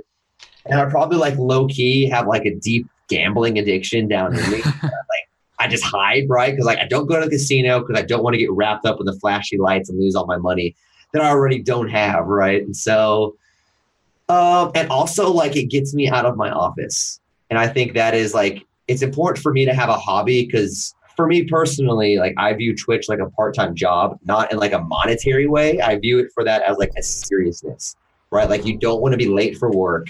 So as for me, I view Twitch like, and so it's nice for me to have Magic as like the nerd hobby, right? Where I can hang out. It's not always like you get around Twitch people all the time. Like we just want to talk about Twitch. It's the nature of the business, right? It's the nature of what games are you playing, this and that. And a lot of the times the Magic, it's just all about Magic stuff. So it's my segue gets me out of my, if I'm not hanging with my beautiful wife, if I'm not playing with my puppy, it's my chance to go and spend 4 or 5 hours a week and do nerd stuff and not worry about anything else stream related or computer related and just hang out. So can I just say that it's really funny that earlier in the podcast, you're like, man, when I was a kid, I was like skinny and I hung out with all the outcasts and I got like picked on. And then now you're like, man, now I'm wearing tank tops and muscles and I go into a Magic the Gathering thing and I get picked on. And it's like completely flipping the script from when you were younger. I think that's super ironic. I know. It's like, I'm just never going to have any. You're friends, like, right? Finally, I made it into jock status. And then they're like, now. I don't know. I just think now it's not the goal. It's like they felt threatened by you. Like, oh, who's this? Like, and if anything, like I'm the exact. Like you called yourself a Chad. Like, who's this Chad invading like our space? Yeah, like Chad, this guy coming in and like we're the Magic guys. Like, this is our thing, and then they see you. Like, who's this guy? Maybe I don't know, but I like hurt. Like, it sounds like dramatic to say, but it hurt my it really did. Like it hurt my feeling because I remember being like so excited, and that local game shop kind of has a reputation of being a bunch of tryhards, right? Like I'm not going to the Grand Prix. I don't give a shit who wins the Worlds. Like I'm going there to goof off, have some fun, and maybe get some cards. Right. And like maybe it was just they were way too serious for me because I'm not about like I try to have as much fun and be goofy as possible, right? So it's like if I'm playing with somebody and they misplay and they want to take it back, like I'm gonna let them. I'm gonna let them take it back because we're not playing for some tournament. We're paying for like if you win the draft, you get like $10. Like who cares? Like we're super tryhards and they didn't want a Chad coming in and tapping their mana. Mm-hmm. I'd see a similar type of guys back when I played tennis. It's like when some people were super chill, like, oh, we're just here to play and have fun. Other guys, they're calling everything like, oh, that's out. Like if the ball's too close to the line, Line. they call everything out. Yeah, they start yelling line. They like do every single like call out they know. They're always like yelling to like try to get you like off your edge. It's like, dude, I'm just trying to have fun. It's I think like, that goes with pro that here. goes What are with you like anything. going for? Because like that goes with anything. Because like even like I just recently rebuilt my PC and can finally play Overwatch, which I know that sounds crazy, but I had this old like FX 6300 processor and I'd run Overwatch and it would just lag. So I recently started playing and I started noticing I'm just jumping in and trying out classes and having a good time. And there's always some douchebag on the mic who's like, "Hey man, you're not playing the meta and you're not doing it right. We don't have enough." It's like, all right, I'm trying. Like, you know, I'm just having a good time. But there's always that douchebag. He's like level 28. Come on, dude. Really? Like, all right. And he's like, I have to get my levels in today. Like, anything. Don't Just- play ranked if you're not going to take it seriously, bro. No, I No, wasn't some of the playing people ranks, in actually. quick play too. They're like, I'm practicing. quick play? for ranked. They're like, this is my warm up. It's just a matter of people, I don't know. People take things too seriously. And it's fine if you're going to do it, but do it in the space. Like, do it in that space of ranked or do it in that space of like with your friends and practice and do whatever. But like, even with Magic the Gathering, it's like, come on. If you go to a shop, like we have a local comic book shop here where they play games and stuff, and you go, game, that seems cool. And then it's just very cliquish, and you kind of start realizing like these people are like, well, you've never been here before. What kind of game? That seems cool. And then it's just very cliquish, and you kind of start realizing like these people are like, well, you've never been here before. What kind of game do you play? And it's like, oh God. It's Yeah, just see, so bad. I love the local game shop we go to now. Like they are. I mean, we've had like, you know, if you guys, one of our good friends is, you know, Sir Slaw. His first game ever of Magic was in the draft. Like they didn't care. They're like, yeah, we want more people here. The same with Blessius, who's a big YouTube, like Destiny YouTuber. Like they just came in to hang out because that's what it's about for us, right? It's a chance for us to all get together. You know, at times we're wrapped up in our games and whatnot, but at the end of the day, like it brings us together. It gets us out of the house, away from our screens, which we would all be glued to. And having fun. So Magic for me, like, yeah, like just so you guys know, like I'm literally sitting on like Magic cards just left, like they're all over my desk. But I think Magic for me means more than just like just playing cards, right? It's about the community, it's about the people, and it's about hanging out with my friends. Mm-hmm. Absolutely. I mean that's why. I don't know. I don't know why card games and board games and internet communities, they get like, they're looked at very differently than like, if like, let's say that instead of Magic, we were talking about fucking golf, right? then it's okay. It's like, oh, you know, me and my boys, we go, you know, every Sunday and we have our group and we go play golf together. But the second you start talking about anything internet or nerd culture related, there's like a certain stigma associated with it, right? Like I don't know why, but like it's like, Josh, because you're an athletic individual and you okay. I pick stuff up and put it Here, down. flex your biceps compared to mine. You're an athletic individual. Yeah, fucking shut up. How many times do you manscape, right? Compared to me, you're an athletic individual. Don't act like you don't shave parts of your body that I don't. I wax it. Okay, get the full wax. But what I'm saying is like they think because you look or act a certain way, like Josh should be playing golf and athletic. He should be doing athletic things because of the way he looks or acts, or you know, he's a Chad or he's a bro or a frat boy, or those are the roles he plays or whatever. It's stupid. Like here's a good example. My friend, I'm gonna name drop. It's not a big deal. His name's Daryl Vasquez. I went to school with him. He was like an all-state champion wrestler. He went on to become he has an amazing career doing 3D illustration and animation. but he's like an all-state champion wrestler, like from the Central Valley. He's a very good friend of mine that I've known for years, and you like the whole. I wish that would go away. I wish the stigma would go away entirely. Like the whole nerd culture thing. Everyone's a nerd now. You know, when you've got UFC fighters streaming GTA 5, you know, like those lines don't exist, but some people hold on to them. You know, like there's like someone in chat said the gatekeepers. Some people feel that there's like this sacred, like, oh, unless you haven't been doing it as long as we have, you're not a part of this community or whatever, you know, like who gives a fuck? Like who cares if you spent your entire life playing basketball and you decide that Call of Duty is cool and you want to start streaming? Yeah, it doesn't matter. Why? Like, why does any of that have to exist? Like, why can't we all just do what we like and shut the fuck up? I think we are. We're getting there. We are, right? And I think, you know, it doesn't matter if you like him or you think he's a good broadcaster or whatever it is. But, I mean, Ninja is breaking down those boundaries, right? Like, there's not. Played Fortnite with Ellen. Yeah, you know, playing Fortnite with Ellen. with a gamepad, by the way. Yeah, exactly. I just think that we're seeing, like, I think nerd culture is coming out of the basement. And I say out of the basement because that's where I think immediately you go to, right? If you think of like, oh, you know, the old South Park World of Warcraft episode where they're pooping in buckets and screaming hot pockets and all of that.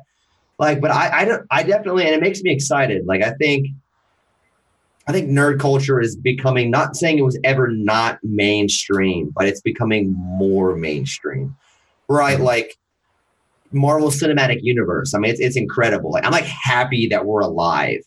Yeah, absolutely. That's a really good Marvel is like, wow, this incredible thing. Like you've got, and that's nerd culture, and that's kind of blurring the lines of, you know, of comic books where people, I guarantee you there are people who are not nerds that fell in love with the Marvel Cinematic Universe when they have gone to comic shops and bought comics. I know it for a fact. And so I think in the next 10 years, maybe less than that, I think the lines that we're going to be, you know, outside of like the extreme cases, right? Like there's always going to be the extreme people who are like, this is mine. Like, you know, there's people on Twitch that are like, oh, well, you guys didn't know what Twitch was before Ninja. Who cares? Who cares if you didn't know about it before Ninja? Good. I'm glad they're on the platform. It's a chance for more people to watch me. It's a chance for more people to watch you guys. It's a chance for more money to come in so more tournaments can happen and more money gets funneled in. Like if there's in something that sounds like, you know, Chris is kind of this way as well. Like I'm just a rising tide floats all boats. Okay. Like if Ninja is making X amount of millions of dollars a year and getting all this big press, guess what? When his link is hyperlinked in an ESPN article, they have to go to Twitch. They have to go to Twitch, which is going to have breakdowns of recommended of all these things. And they might branch out. They might go, well, I hate Fortnite. Man, I really love Dark Souls. And next thing you know, they're on the Happy Hobbs channel watching him do no-hit runs. Like, it's nice. It's incredible. I had this conversation with a friend of mine, another streamer, the other day on Twitter, no less. We ended up going back and forth about this, and he was in agreement. But somebody brought up, like, we kind of got to this place where and I talked about this earlier with Twitch communities. There's a lot of people who are saying things like, you know, about small streamers, support small streamers. There's a lot of people who come up and start their Twitch and immediately they're hashtagging support small streamers and all this stuff. And it's like, so the conversation got brought up about that, how is it really just because we're supporting them because they're small, or is it because we're supporting them because of their content or like because they're growing? So people kind of start using different words. Like instead of saying small streamers, let's say growing streamers. Okay, that sounds a little bit better. But then they started questioning like, well, you know, is it more important to support smaller or growing streamers that are kind of like on the low end of things versus like Ninja and Dr. Lupo and Shroud and all these like major streamers? And it's like, you supporting them is not taking away from smaller streamers. That's my opinion. And that's a lot of people's opinion. And you may not agree with this. A lot of people might not. But the fact is that if Ninja gets 40,000 views in one stream, a lot of those people are people like my aunt, that are like, oh, I've never been on Twitch before in my life, but I've seen this dude on ESPN, or I've seen this dude, my son's watching him and I'm just really curious. This is very interesting.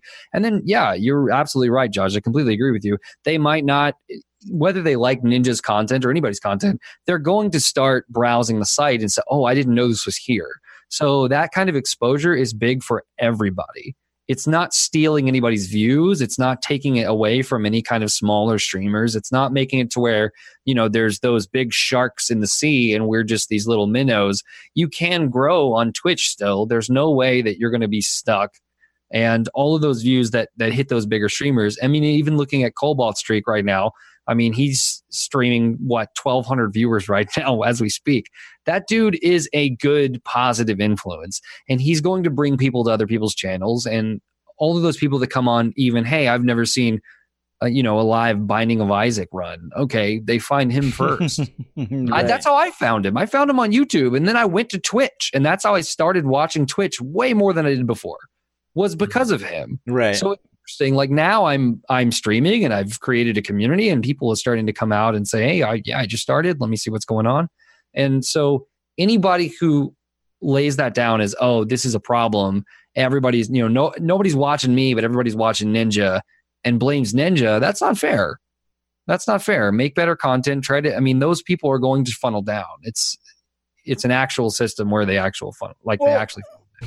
Plus, there's a wider audience than that, right? Like Ninja has a certain demographic, and he has the people that are interested in the content that he's making, and him as a persona. But I'm a 35-year-old man who listens to way too many podcasts. Like, my audience is going to be very different than Absolutely. Ninja's audience, or than Joe Schmo streamers audience. Like, everybody has their demographic that they're going to appeal to. And we talked about this last week. Like, how many billions of people are there in the world, right?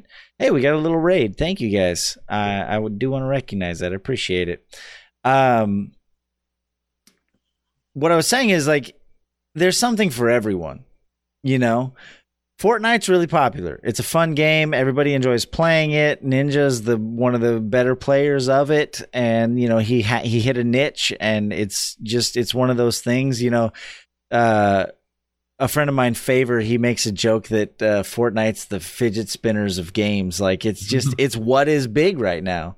It's the thing, and he's in the place in the thing, and you can't blame him for that. Like, cool. Well, also, I do want to point out, I don't mean to interject, but I do want to point out that Ninja also worked on Twitch for 8 years. Oh, absolutely. No, absolutely. So it might have hit a niche, but he did build a community of people that watched him. And he did it with Halo, and he did it with other games. He played PUBG for a while. And so he might have blown up when he hit Fortnite, but the fact is that he did it right. I mean, so when people come in and say, how do you make $20,000 a stream? How do you, and they're all on the monetary focus. And it's like, well, he did this for a very, very long time. He made public appearances. The dude put in the work.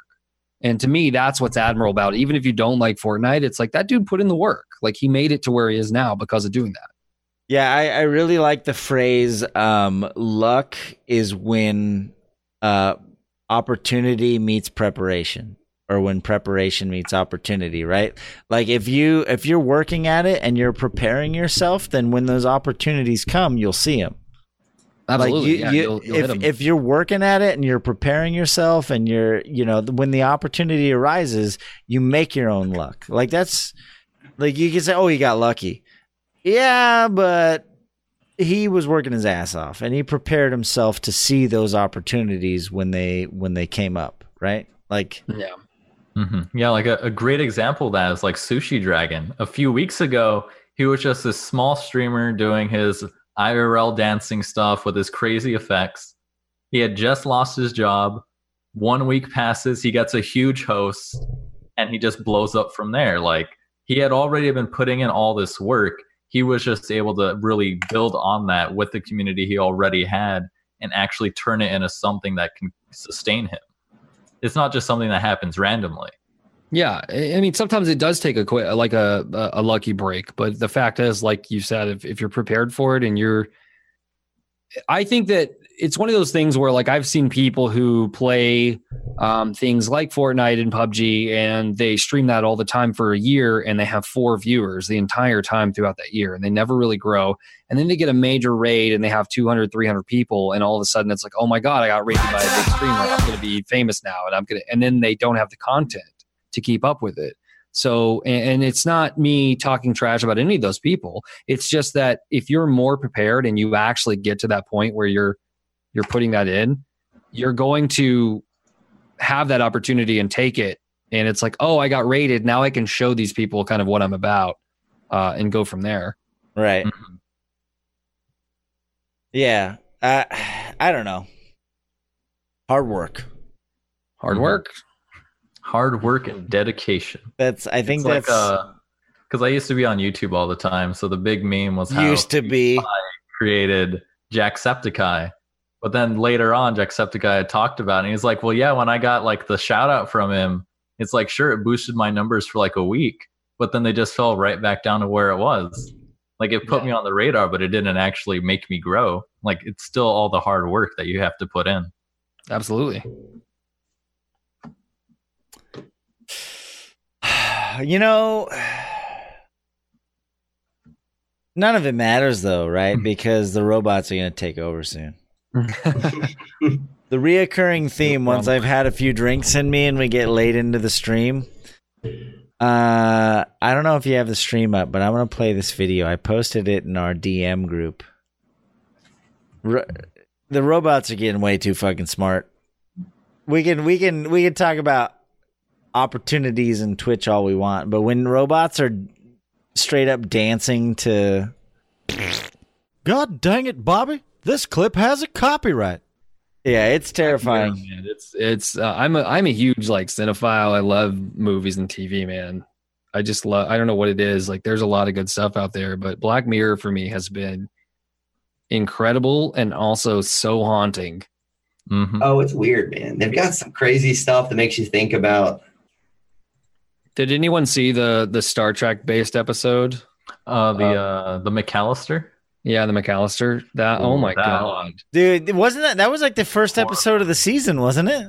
Yeah, it was the first episode of the newest season. Yeah, no, that episode was insane. I'm not gonna spoil it, but it's super intense, and it's like when I first watched it, I was like, "This is goofy as hell. This doesn't look like Black Mirror at all." But then I got really into it, and I was like, "Man, this is really messed up."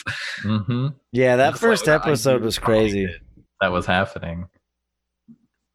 Ooh, Black Mirror, and it's so. It gets you more because it's all stuff that you're like maybe this could happen. Yeah, it's supposed to be like technologically advanced, but in the near future, technologically advanced, where it's like, oh, this could be like the next 10 years. Yeah, exactly. That's what gets it, because it's like I forgot it was on a much earlier podcast when I brought it up, but it was just like how a lot of our media, like we went from zombies, like that was the huge thing, and now it's more towards like the near future and robotics and like, oh, what's going to happen that we can't predict and how it's going to like ruin us.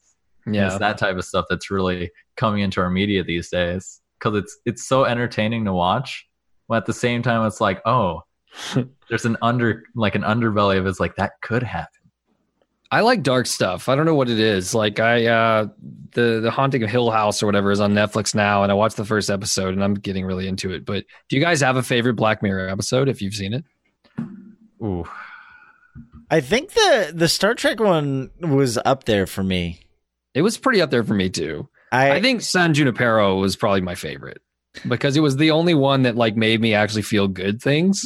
Yeah, that was a good episode. That was wholesome. I also really like the one where I forget what the episode is called, but it's the one where they everybody lives like in the underworld doing like the dude's basically just earning credits by riding a bike. Mm-hmm.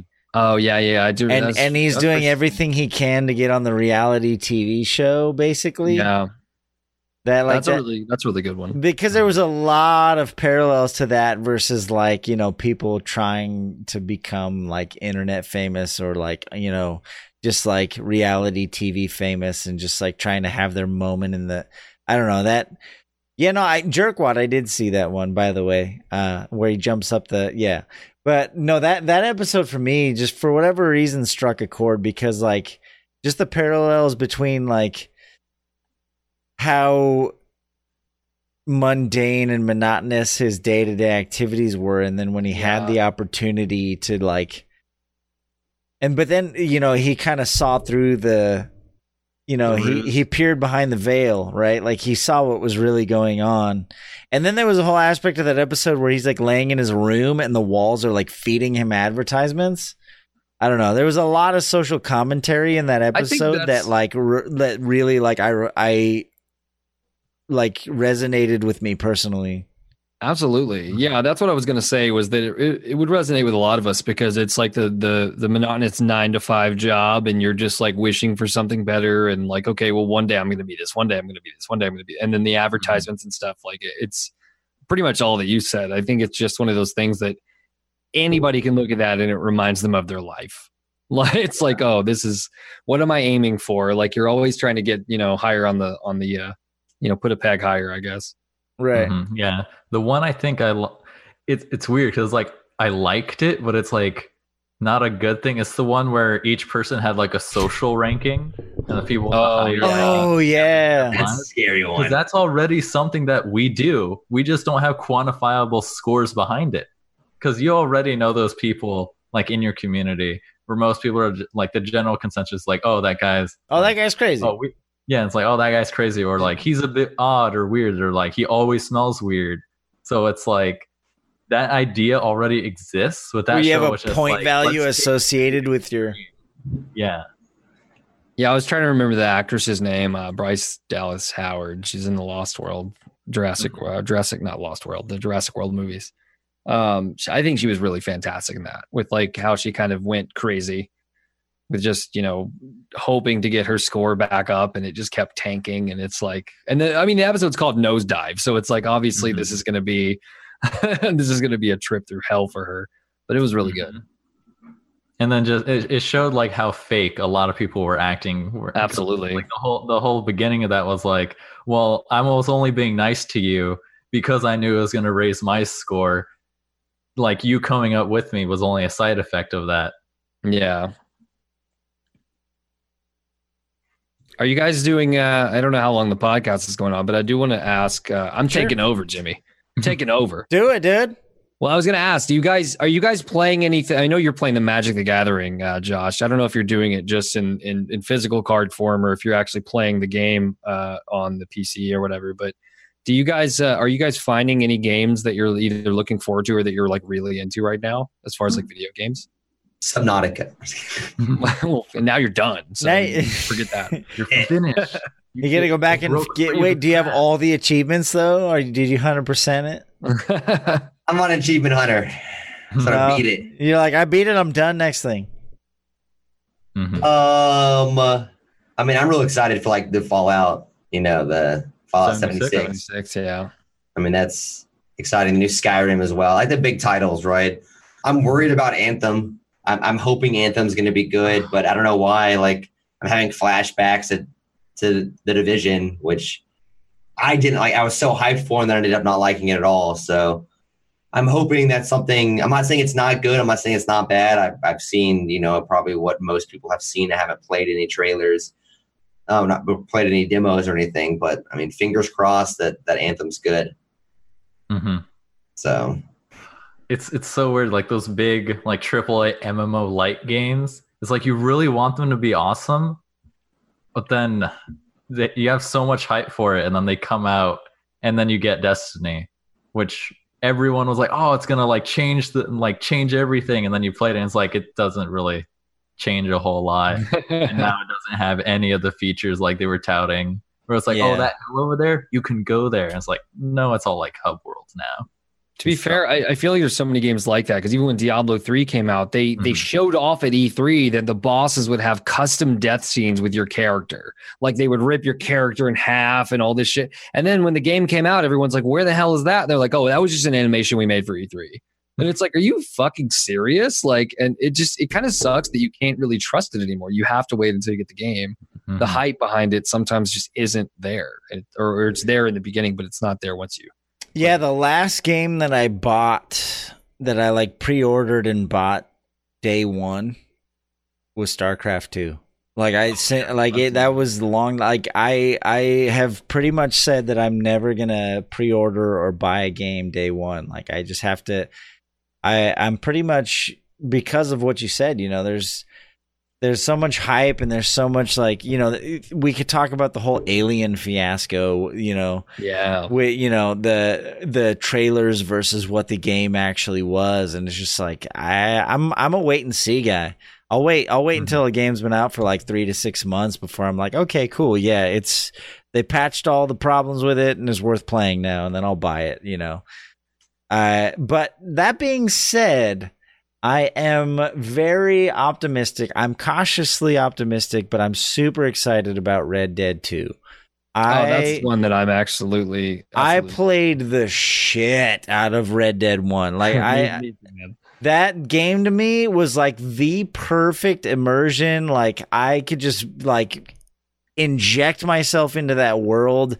Something about the Wild West and the way they presented it. Like I've said this on the podcast and on my stream multiple times.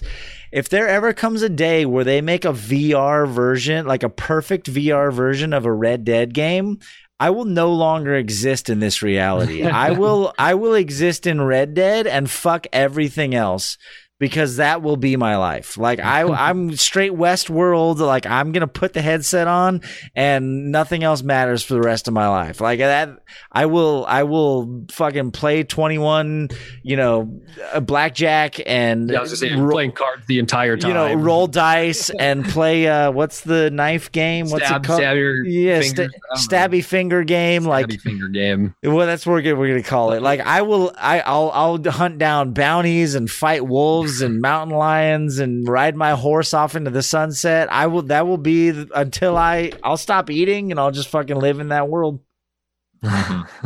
Like if Red Dead 2 holds up to everything it's promising, it's going to take up a lot of my time. That's all I'm saying. Like I'm super, if it lives up to the hype, I'm down. I don't even have a PlayStation yet. I don't have a PlayStation 4 yet. I've still got my old PS3, and I went and bought a used PS3 because I had sold my, you know, one when I moved to Austin.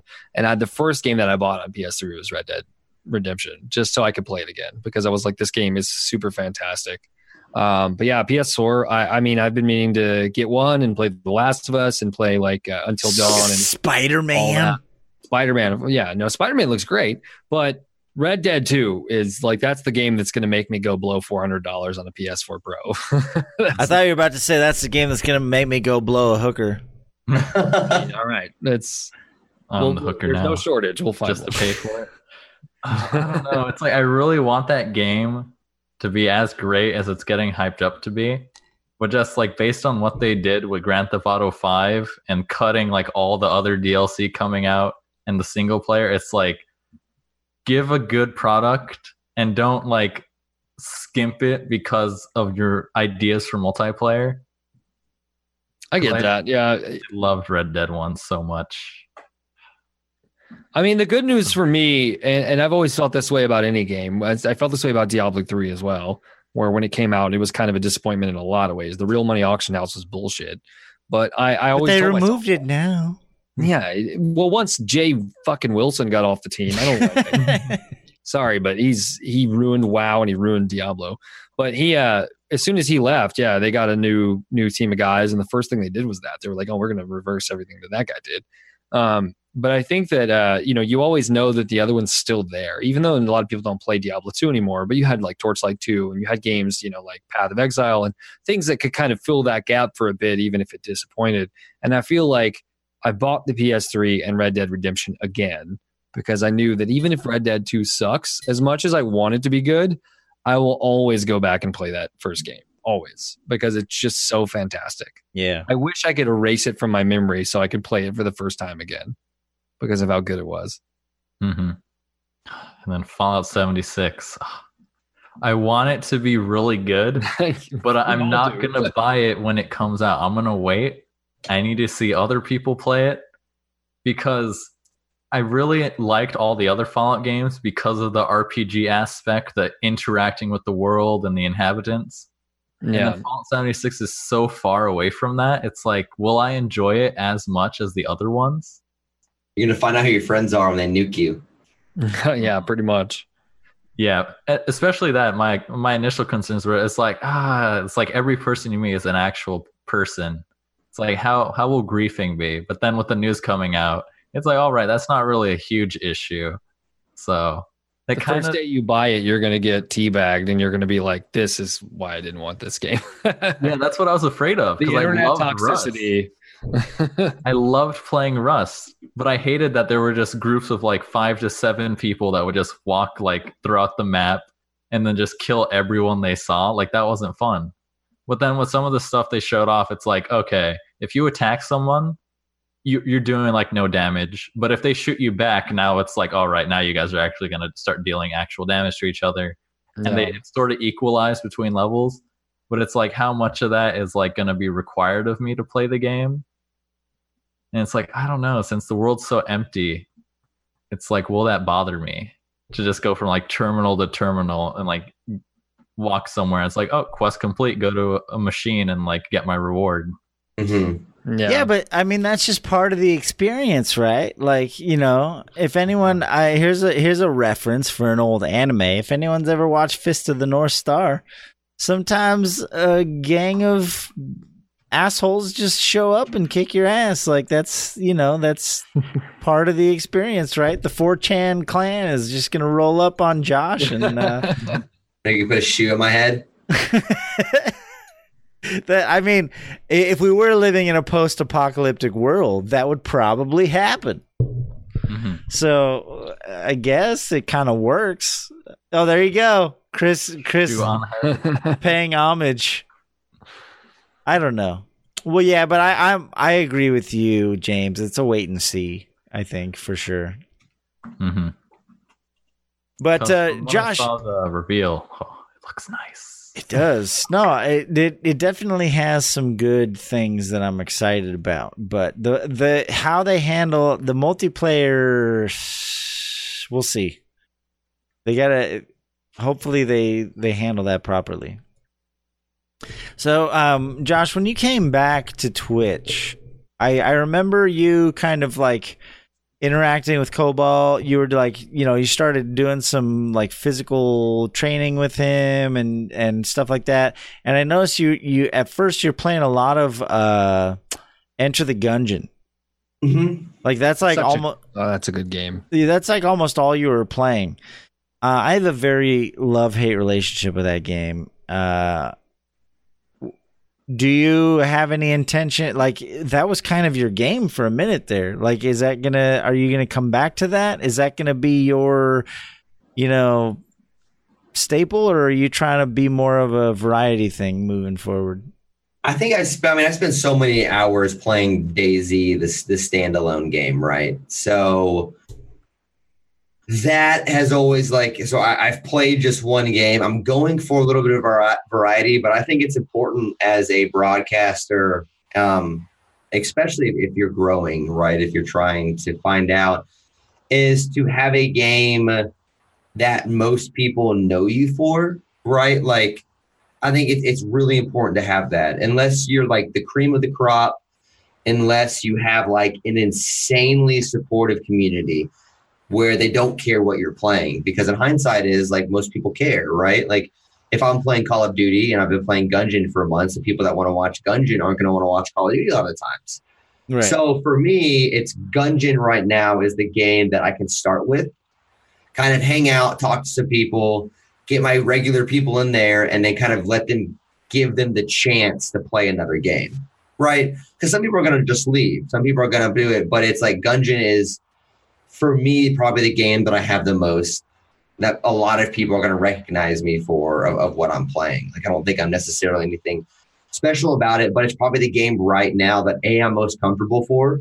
It's the game that I can provide the most instant chat interaction with still providing somewhat help for gameplay. So yeah, it's probably going to be something that keeps going back to and keeps kind of the rock to lean on a little bit. But like today, we played Subnautica for a while. I've been playing Magic the Gathering on stream. I've been playing. So I guess the long story short is, a little bit of variety, but always having a game to default to if I'm focusing more on just talking to chat and hanging out. Mm-hmm. So yeah, that makes sense. So, Chris, I noticed some comments in chat saying that you've been playing a lot of Dead Cells lately. Is that kind of your jam? So I've always been a variety streamer, and I've always game jumped a lot. I have like game ADD because I'm like, that's me. Dude, it's so bad that I'll play a game. Like I played LA Noire for a while on stream, and for a couple weeks, and then I just didn't even make it to the end. I just gave up and moved to something else, and it wasn't because of like any kind of dissatisfaction. It was just I was like, I'm gonna play something else. I'm bored. Like, let me throw something else on there. Now I'm gonna play a horror game with a heart rate, and it's not like I'm trying to get views by any means. It's just I'm doing what I would be doing at home normally. I just have fun. So for a long time it was Witcher 3. I think I played Witcher 3 more than any other game on stream because I was just so into the story and the lore and just having a good time with it. And eventually I moved on to something else. And I think Dead Cells, like Enter the Gungeon, is a game where you can have chat interaction. In the game, you actually have specific Twitch interaction. Like as you're playing through, they can choose modifiers for the levels. So they can add like every door you open drops a bomb, or, they have extra birds in the level that attack you, like Hitchcock, right. All that stuff. So like once I found the Twitch integration out, I was like, man, I'm going to play this. And that pretty much that combo combined that combo with song requests on. It's like people come in, they play songs, and they just type in stuff in the chat and they interact, and we kind of just have a good time with it. So it's kind of become this, I don't know, like off.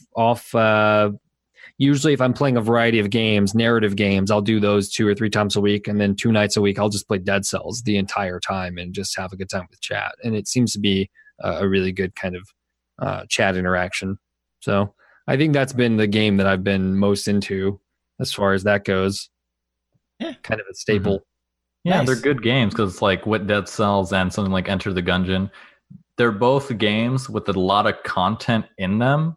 Oh, so yeah. it's something comfortable that you can just fall back onto because like it's going to take you like another like 500 hours to actually do everything. And then even after you do everything, you can still have fun with the game because it's always going to present to you a new challenge. Yeah, absolutely. Yeah, And you roguelike. can be in the middle of any run, and I was gonna say you can be in the middle of any run, and it's gonna be. I mean, same with Binding of Isaac with Cobalt. It's like he does that, and it's.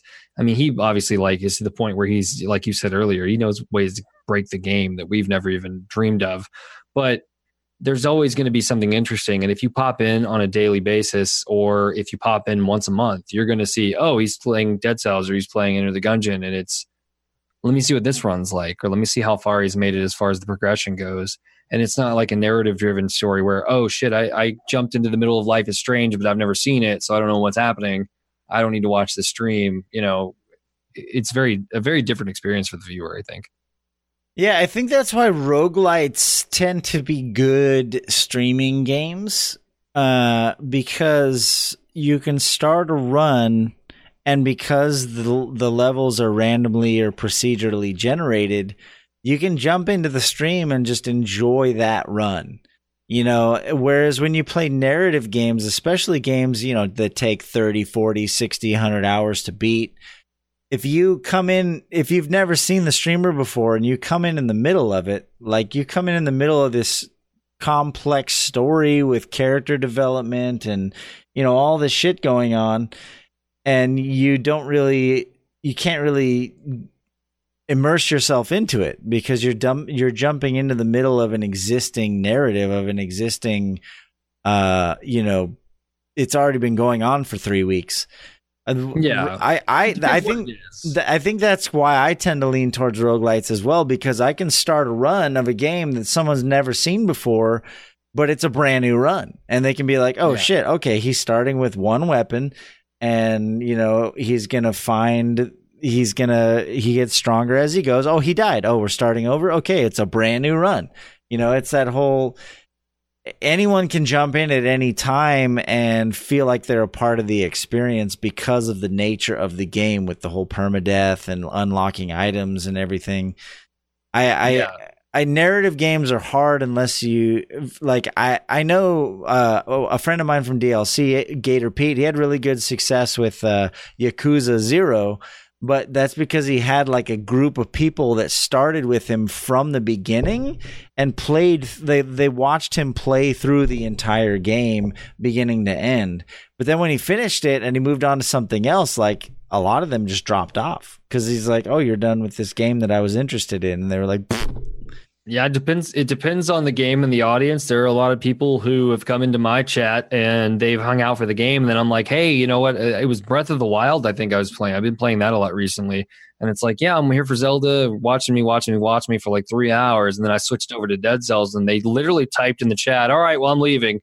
And I was like, okay, I mean, that's fine. But, come back and you'll see me play more Breath of the Wild soon.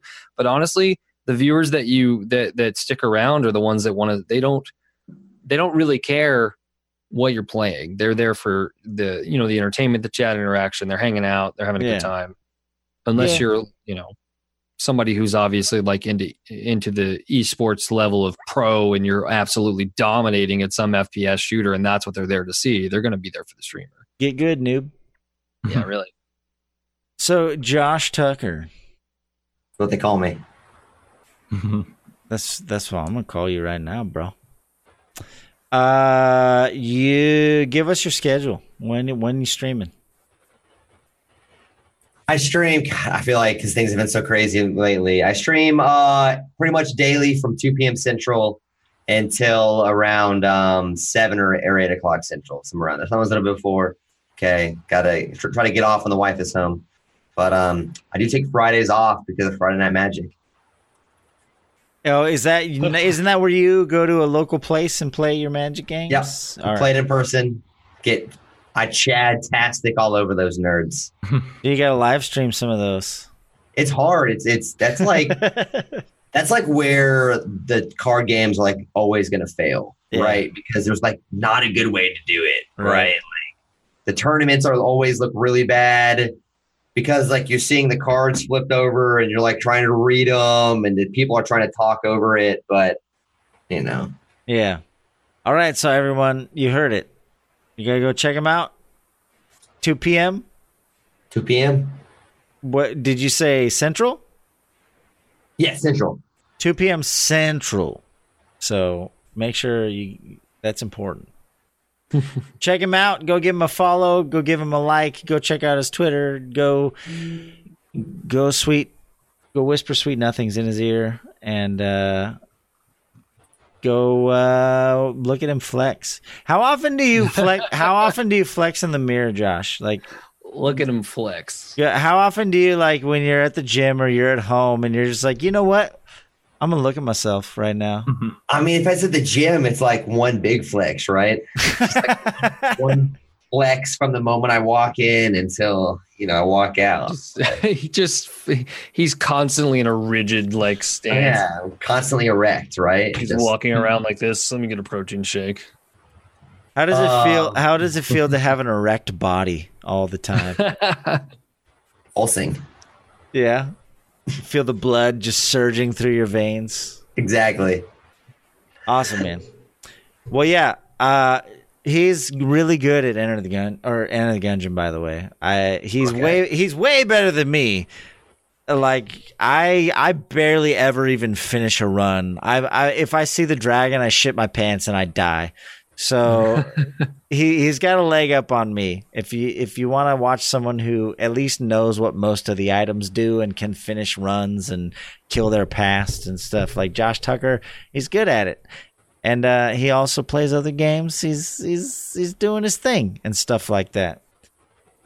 Christopher Clever, not Cleaver, Clever. When do you stream? You'd be amazed at how many people do call me Cleaver. A lot of it's Europeans and Australians when they're like, Christopher Cleaver, how you doing? And I'm just like, okay, I guess. I stream. It's tough to say recently because I've been canceling and pushing back streams. Usually if I cancel a stream, I'll push it back to the next day or the weekend and stream all weekend. But for the most part, it's been 9 p.m. Central Time to whenever, usually like 2 in the morning. Late night. I'll usually do so it's usually like late night Central Time because I'll work 3 a.m. to noon. That's my shift. And I work from home for now, luckily. And then I'll get off at noon and just pretty much sleep the day away until about 6, 7, 8 p.m. and then get up and shower and prepare and do my thing. So that with that time frame, I think it's from 9 p.m. to 2 a.m. my time, Central Time. I think Australians are up, so I get I get a decent amount of Australians in the stream as well. And then eventually, if I ever do stream past 2 a.m., it's the UK people waking up at like 7 a.m. over there. So I think it's kind of a good spot to be in for kind of getting the US people in during the late night and then kind of into other regions. Just depends. Yeah. No, that works though. Like I tend to be a late night streamer and I get a lot of early morning, just waking up Europeans sometimes when I go late into the night. People will say in the chat, like, yeah, I'm watching you from my bed and it's 6 a.m. and I'm like, that's your thing. Do it. Like, do your thing. And James, when do you usually stream? That's hard. Like, I try to stream at least once a month, always. I've been more regular this past month, though. Yeah. So I try to stream. I try not to let a week pass without me streaming, but usually when I'm streaming, it's usually early afternoon, like 1 p.m. or 3 p.m., depending on the day, because I'm done with all my classes by 1 p.m. most days, and that's when I stream. Yeah, for those who don't know, James is an accomplished YouTuber more than a streamer. So I've been trying to get him to stream more. He is well known in the Minion Masters community, and everyone loves him. He's such a nice guy. Except the trolls. Look at that. Look at his hair. He wakes up and his hair just looks like that. It's just amazing.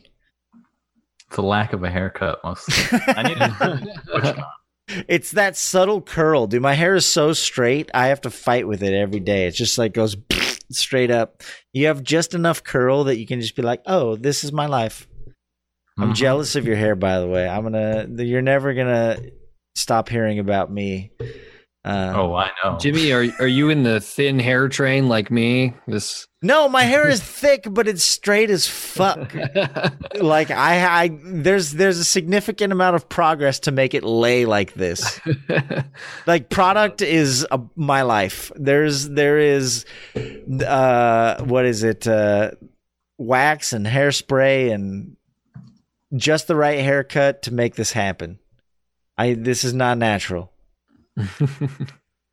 So the thinning is probably coming though. Although my grandpa died with a full head of hair, so Yes.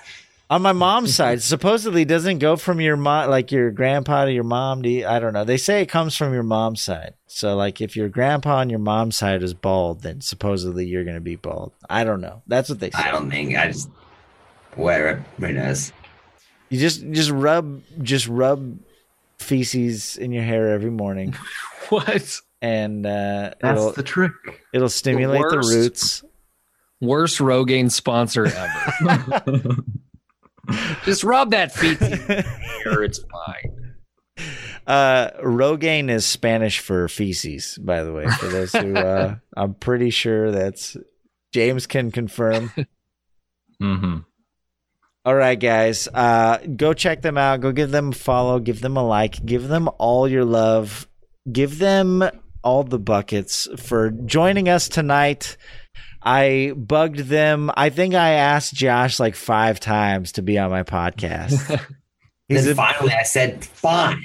He's a busy dude, and I appreciate him taking the time to do this.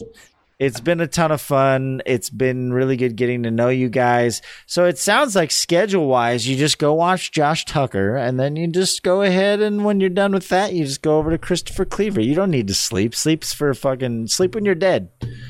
I like how you just called me Cleaver. I told you it was going to happen, dude. I've got like 4 or 5 drinks in me. I do not apologize. I knew this was coming. He it's is like calling him Josh Tucker. This is Josh Tucker. I like it. You're the Cleve Daddy. Cleve Daddy. I'm good with Cleve Daddy. All right, guys. Thank you so much for being here. Twitch.tv/Christopher Clever, Clever, and Twitch.tv/Josh Tucker. They're on the Twitters. They're all over the place. Make sure you go check them out. We will be back next week. We don't have a guest for next week, so it may just be me and James hyping up TwitchCon. By the way, Josh, you're going to TwitchCon. Chris, you going to TwitchCon? Yes. All 4 of us. Let's all meet up and dude, yeah, man. Do shots except James. He just has to sit in the corner and watch. I'll just hold the water for you guys. I'm gonna send you guys I'll slip you a shot when no one's looking. I'll send you guys a link to the brunch thing we're doing. I don't know if it's still up, but we'll see. Yeah, no, we're going to be doing some coordinating, I'm sure, through the Twitters and the Discords and stuff. So we'll all meet up. We'll figure it out.